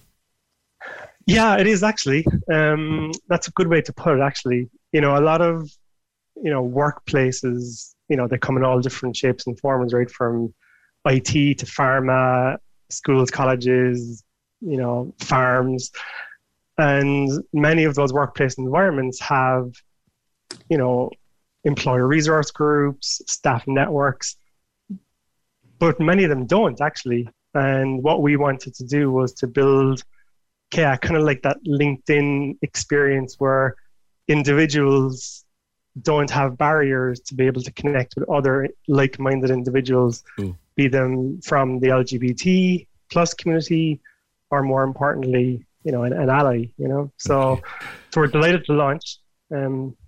So far, so good. Your launch is on the 12th of May at the River Lee Hotel. Laura, so what's your role here then? Now we've passed from the chair to the room. So I suppose my role, I am the event manager in the River Lee Hotel, and we're extremely, I suppose, proud sponsors of Cork Pride and have been for many, many years. So we held the D&I conference last year in 2021, and that's when I met Damien and Kerry. So I'm actually originally from Wexford, and I moved to Cork 7 years ago.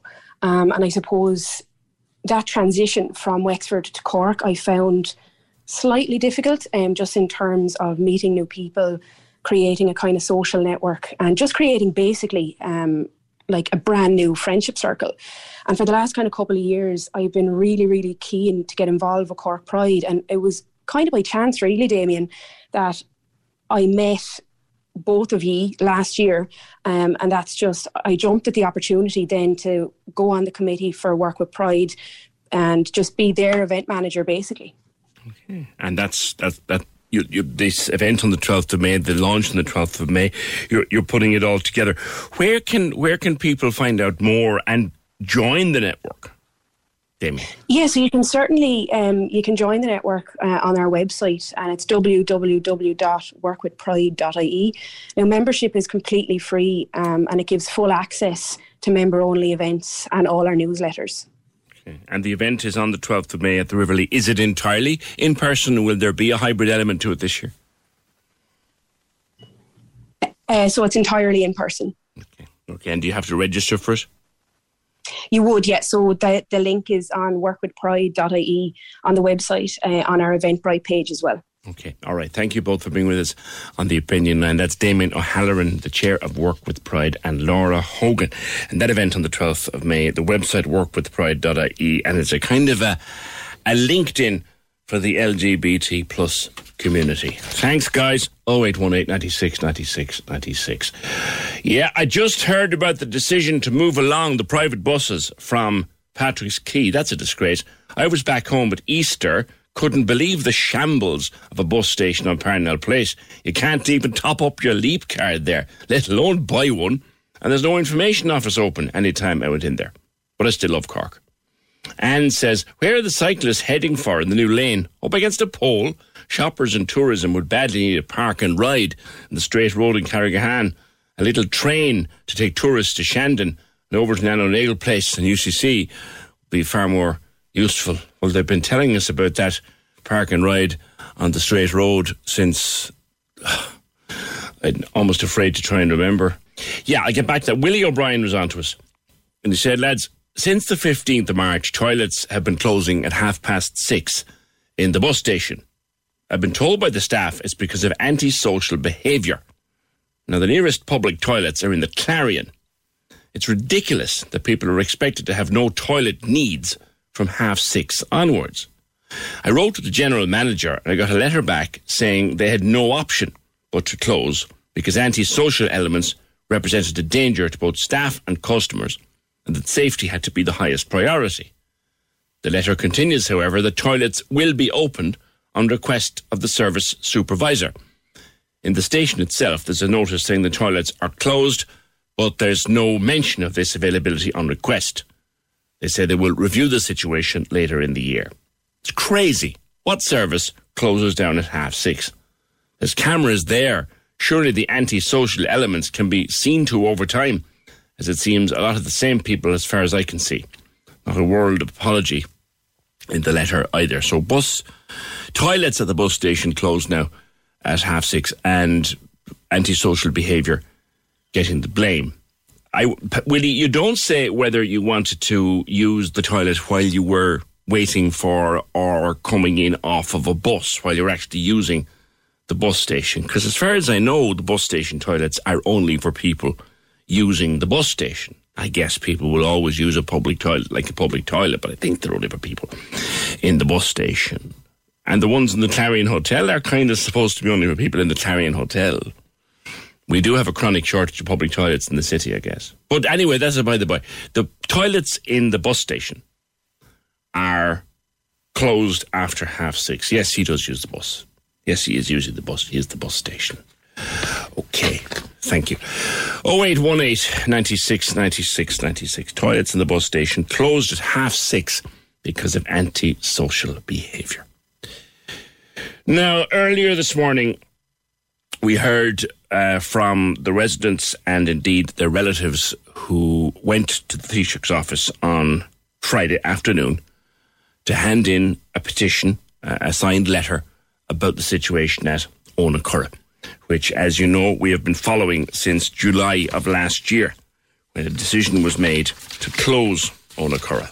And we have been through it and over and back and continue to engage with the families and with the relatives. And we spoke when they were down to members of the Oireachtas Committee on Health, and we've covered it from the very, very start.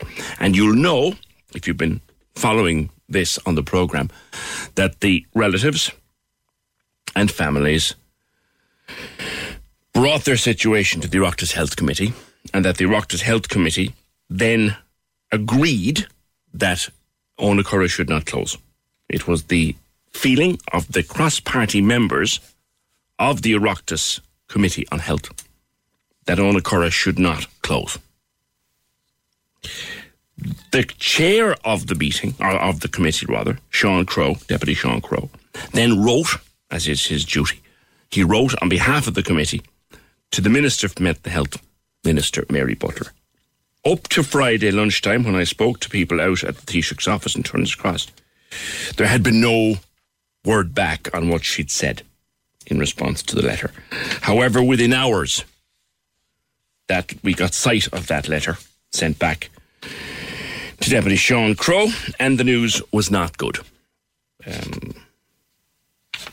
There's a lot of it in this letter from Mary Butler that we've read before, and I'll make it straight out and state straight out. There's a lot in it that we've read before in press releases from the HSE, or statements issued to the opinion line on behalf of the HSE.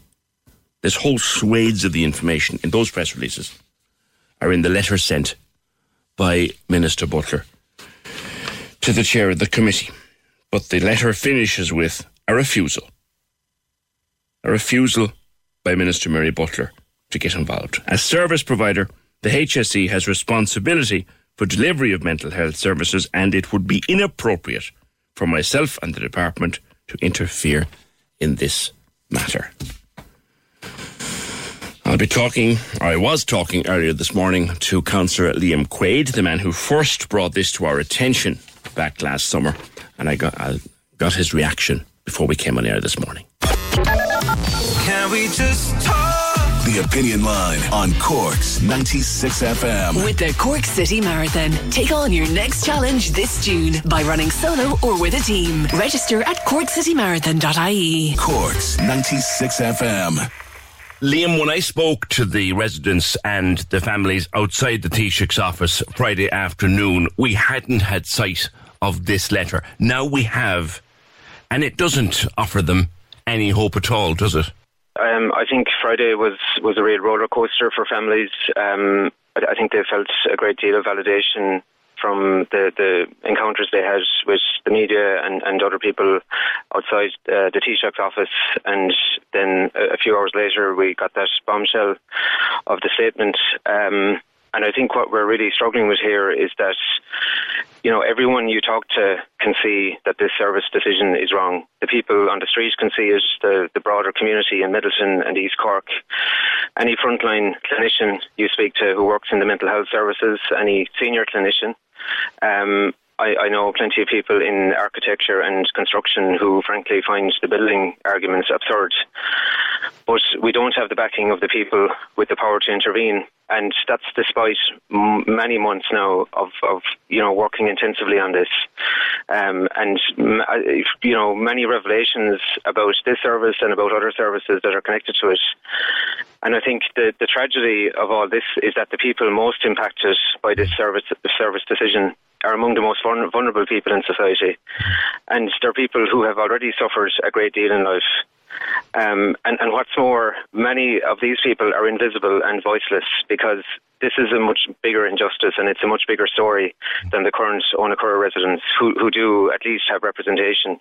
What struck me as I read the letter, having had sight of it myself at the weekend, it reads like, and I stress reads like, a regurgitation of any single press release you care to mention from the HSE since all this began. Yeah, and I think there's a few points.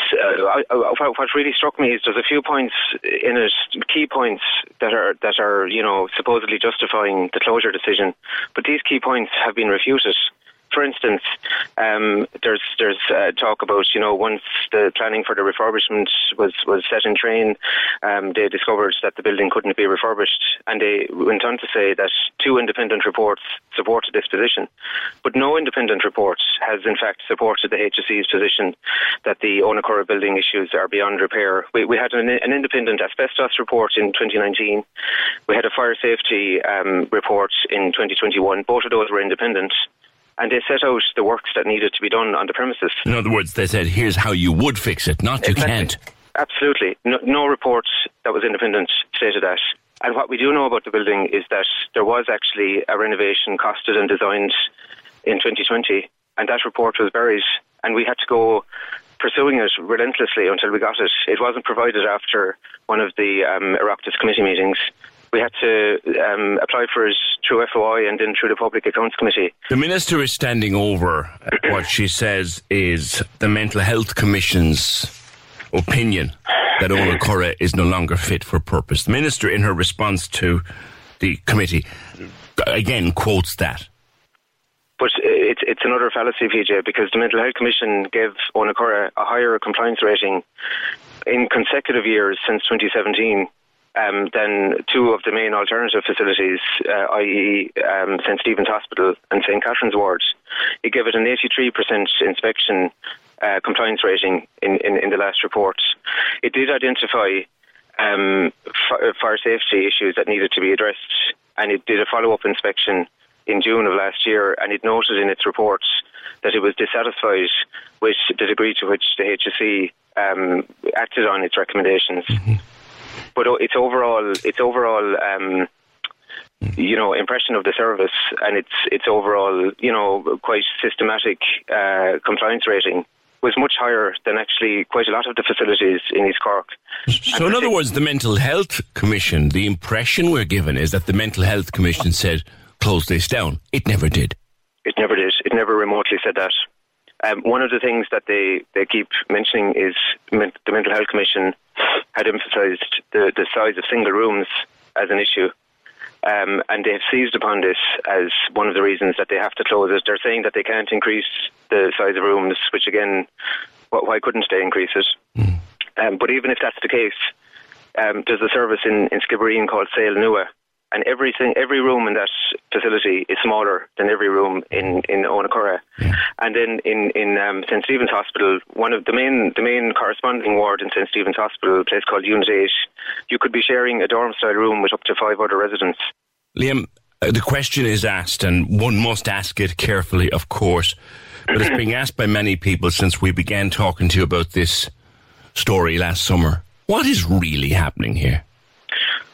I would love to know. I think, we all had a hypothesis early on that it had a lot to do with the value of the site, and maybe the HC has reasons for that, and it had a lot of commercial value. And that may be the case, but when you look at the staggering amounts of money that have been squandered in other related services, we've Garnish House, where people have been staying from Millfield House in Blackpool for the last 2 years now at a monthly cost, and that's only the rent and the cleaning cost of €43,500. Meanwhile, their primary residence in Blackpool was never renovated, and now apparently they're going to be moving back there.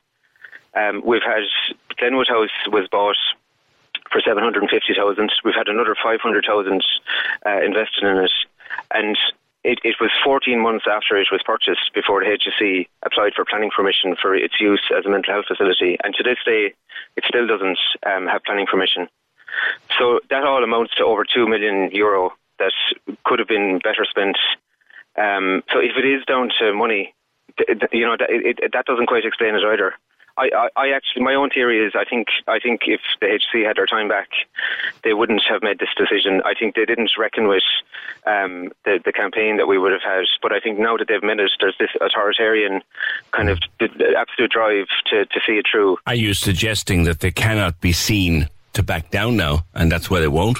I think that's my own. I mean, it's speculative to a degree, but that's the only theory that makes sense to me at this stage. Can I just make one point related to the money that's been spent, PJ? One of the suggestions in the statement was that a new house somewhere in East Cork is being sourced and a bid has been placed. Now that's very, very concerning to us, because there has been no consultation with families about the location of that house. if it is a detached house somewhere in the locality, the likelihood is it'll be able to accommodate a limited amount of residents. So where's the capacity for all the other people in East Cork into the future and actually at present who require respite or even long stay placement? And are they now going to spend hundreds and hundreds of thousands of taxpayers' money on another property that nobody wants? And why not renovate the Ona Curl Centre? We all know it can be renovated. Mm-hmm. The man on the street knows it can be renovated. It's an absurdity, and it's a massive injustice to put people through this. Liam, thanks as always for your time. This one isn't gone away, I sense, even though today is not a good day. Yeah, thanks, PJ. Not a good day for the people of Ona Curl at all, where Minister Mary Butler has, let's call it what she has refused to intervene. She has refused to intervene with the HSE. She said it would be inappropriate for her to do so. You have to wonder again who runs the damn country. You really do. Are they in charge or are the HSE in charge? Because the HSE, last time I looked, HSE was a government body, a state body, who therefore they should be answerable to the ministers, not the other way around. At least, am I thick? Am I missing a step in here? 0818 96 96 96. Your last chance for this one. All right, what is the Simply Red song? If you want to go to the marquee, June 1st, thanks to Aiken Promotions. And we'll also send you for a pre-concert dinner at Sober Lane. So give me the name of the song and your name to 0818. Or no, sorry, to 083 396 96 96. Don't ring, they'll kill me if you ring. 083 396 96 96. Now, the Cork Midsummer Festival will run from 15th to 26th June. Full programme is being announced today, Tuesday, May 3rd. Lorraine May is Festival Director. Isn't it great to be back? Lorraine, good morning. Good morning. It's so great to be back. It's very exciting. Very exciting. This is our first live festival in 3 years. So the last time we had a live festival, fully live festival, was 2019. Yeah. Did it get kicked completely to the curb in 2020? And I can't remember. No, we still had loads going on in 2020 and 21, but with restrictions the way they were both times, we couldn't do anything indoors, and outdoors we could only do for like 15 people, in the audience at a time. So this is a very different festival that we're launching today. So it's got several highlights, and you wanted to talk about a few of them this morning. Sure. Well, we've about 40 events taking place all across the city. So Cork once again becomes the stage, and the gallery, and we've events in warehouses, streets, forts, boats, all across the city. We have a few theatrical highlights. One is Kirkadurka's Guests of the Nation. It's inspired by Frank O'Connor's incredible story. And Pat Kiernan is working with Kevin Barry and Man Mercier to create a new show inspired by that. So that's definitely a highlight. Gaia by Luke Jerram. It's a huge installation of the Earth, which will be in St. Coleman's Cathedral in Cove. Really incredible one for families. Amazing one for anyone who wants to get a good picture for Instagram. We've a Midsummer Parade this year. We're really excited about that. We've wanted to do a parade for a long, long time, and we're working with Cork Community Art Link to do a parade on the streets on Midsummer's Day. So we're going to mark the day with a parade, and I think this is a very good year for that. A good time to bring us all together on the streets and to celebrate. I was talking to the beatboxers on the show last week. That's going to be fun. It is. It's a fantastic show. When I saw it, literally within about kind of half an hour, everybody had been seated and they were all up on their feet. Every performance is relaxed. It's a brilliant one for young people, absolutely brilliant show for young people. So for anyone, who's going along to the theatre, grab the young people in your life and bring them along as well, because it's just brilliant. And there's also the opportunity for them to learn how to beatbox too. We're doing workshops in the run up to the show, and if they wanted, they could even be involved in the show and be a part of it through a curtain raiser at the beginning. So I would say that's a real electrifying experience in the theatre. It's a really brilliant thing that I'm really delighted that we can work with the Everyman to bring to Cork. Tell me more about Tale of Two Cities. So Tale of Two Cities is a project that we're running with two organisations in Bristol. So in Cork, it's ourselves and the Everyman. And in Bristol, it's an organisation called Make and Bristol Old Vic. And essentially what we wanted to do was partner with some international organisations to enable Cork artists to travel out, meet other artists, see work internationally, build their networks, and also for those artists to come back in and see Cork as well. So it's all about exchange and building those networks. And I think that's so important now that we're opening up. We've spent so long, kind of closed down. We're an island over on the edge, that those kind of pathways open up again, and, we start to really sort of celebrate and embrace the international community that we're a part of. Okay. All of the details are on corkmidsummer.com. Like you said, is it about 40 venues you're using? 40 events, and God knows how many. About 40 venues. events, yeah, all across the city. All right, okay, and we'll catch up again between now and the start of it all. But that's Lorraine May, Festival Director of Cork Midsummer Festival. Kicks off on June 15th, but the launch of the programme is today, May the 3rd, and corkmidsummer.com is where you'll find all of the deets that you need. All right, Ailish is in Cove. Ailish, how are you? What's the song? Money's too tight to mention, PJ. Money's too tight. I just thought I might go with it in the present economic times in which we live. Money's too tight to mention. So we're going to send you and a partner along to see Simply Red live at the Marquee 1st of June, and dinner before that in Sober Lane. So at least we'll save you a bit of what's too tight to mention. Brilliant, thanks a million. All right, you're our first of a number of winners this week at the various events coming up live at the Marquee. That's Ailish in Cove. She's back with you there, Fee. Yeah, tomorrow I've got the National, Thursday Crowded House, and Friday take us to see Chic and dinner as well. Chic's a biggie. Chic's a biggie. I was at Chic a couple of years ago, and the wife said to me, God, this will be back in Chandler's. 0818 96 96 96. One last one before we go. In relation to the discussion about Katie Taylor's fight at the weekend, I have to say I find it extremely disturbing to watch two people, women or men, inflicting physical pain and injury on each other. Definitely would not describe it as sport. It's hard to credit we have so much effort going into rugby and other sports about limiting head injuries and concussion, and yet we can watch two people bash each other about the head without, at the minimum, a helmet in sight. I realise there are rules and regulations, and people who have the fighter's best interests at the fore. But would I want to see someone I love do it? Definitely not. I'm delighted for Katie Taylor's success, but the sight of her poor, battered face, not to mind the bruises we can't see, has left me bewildered as to how anyone could see that as a sport. It's a point of view, and it's a discussion, and we've had some interesting views on it during the programme this morning. That's it, though. We're edited today by Fiona Corcoran, produced and researched by Fergal Barry. We're done. We'll see you tomorrow just after 9. Can we just talk? The Opinion Line on Cork's 96 FM. With the Cork City Marathon. Take on your next challenge this June by running solo or with a team. Register at corkcitymarathon.ie.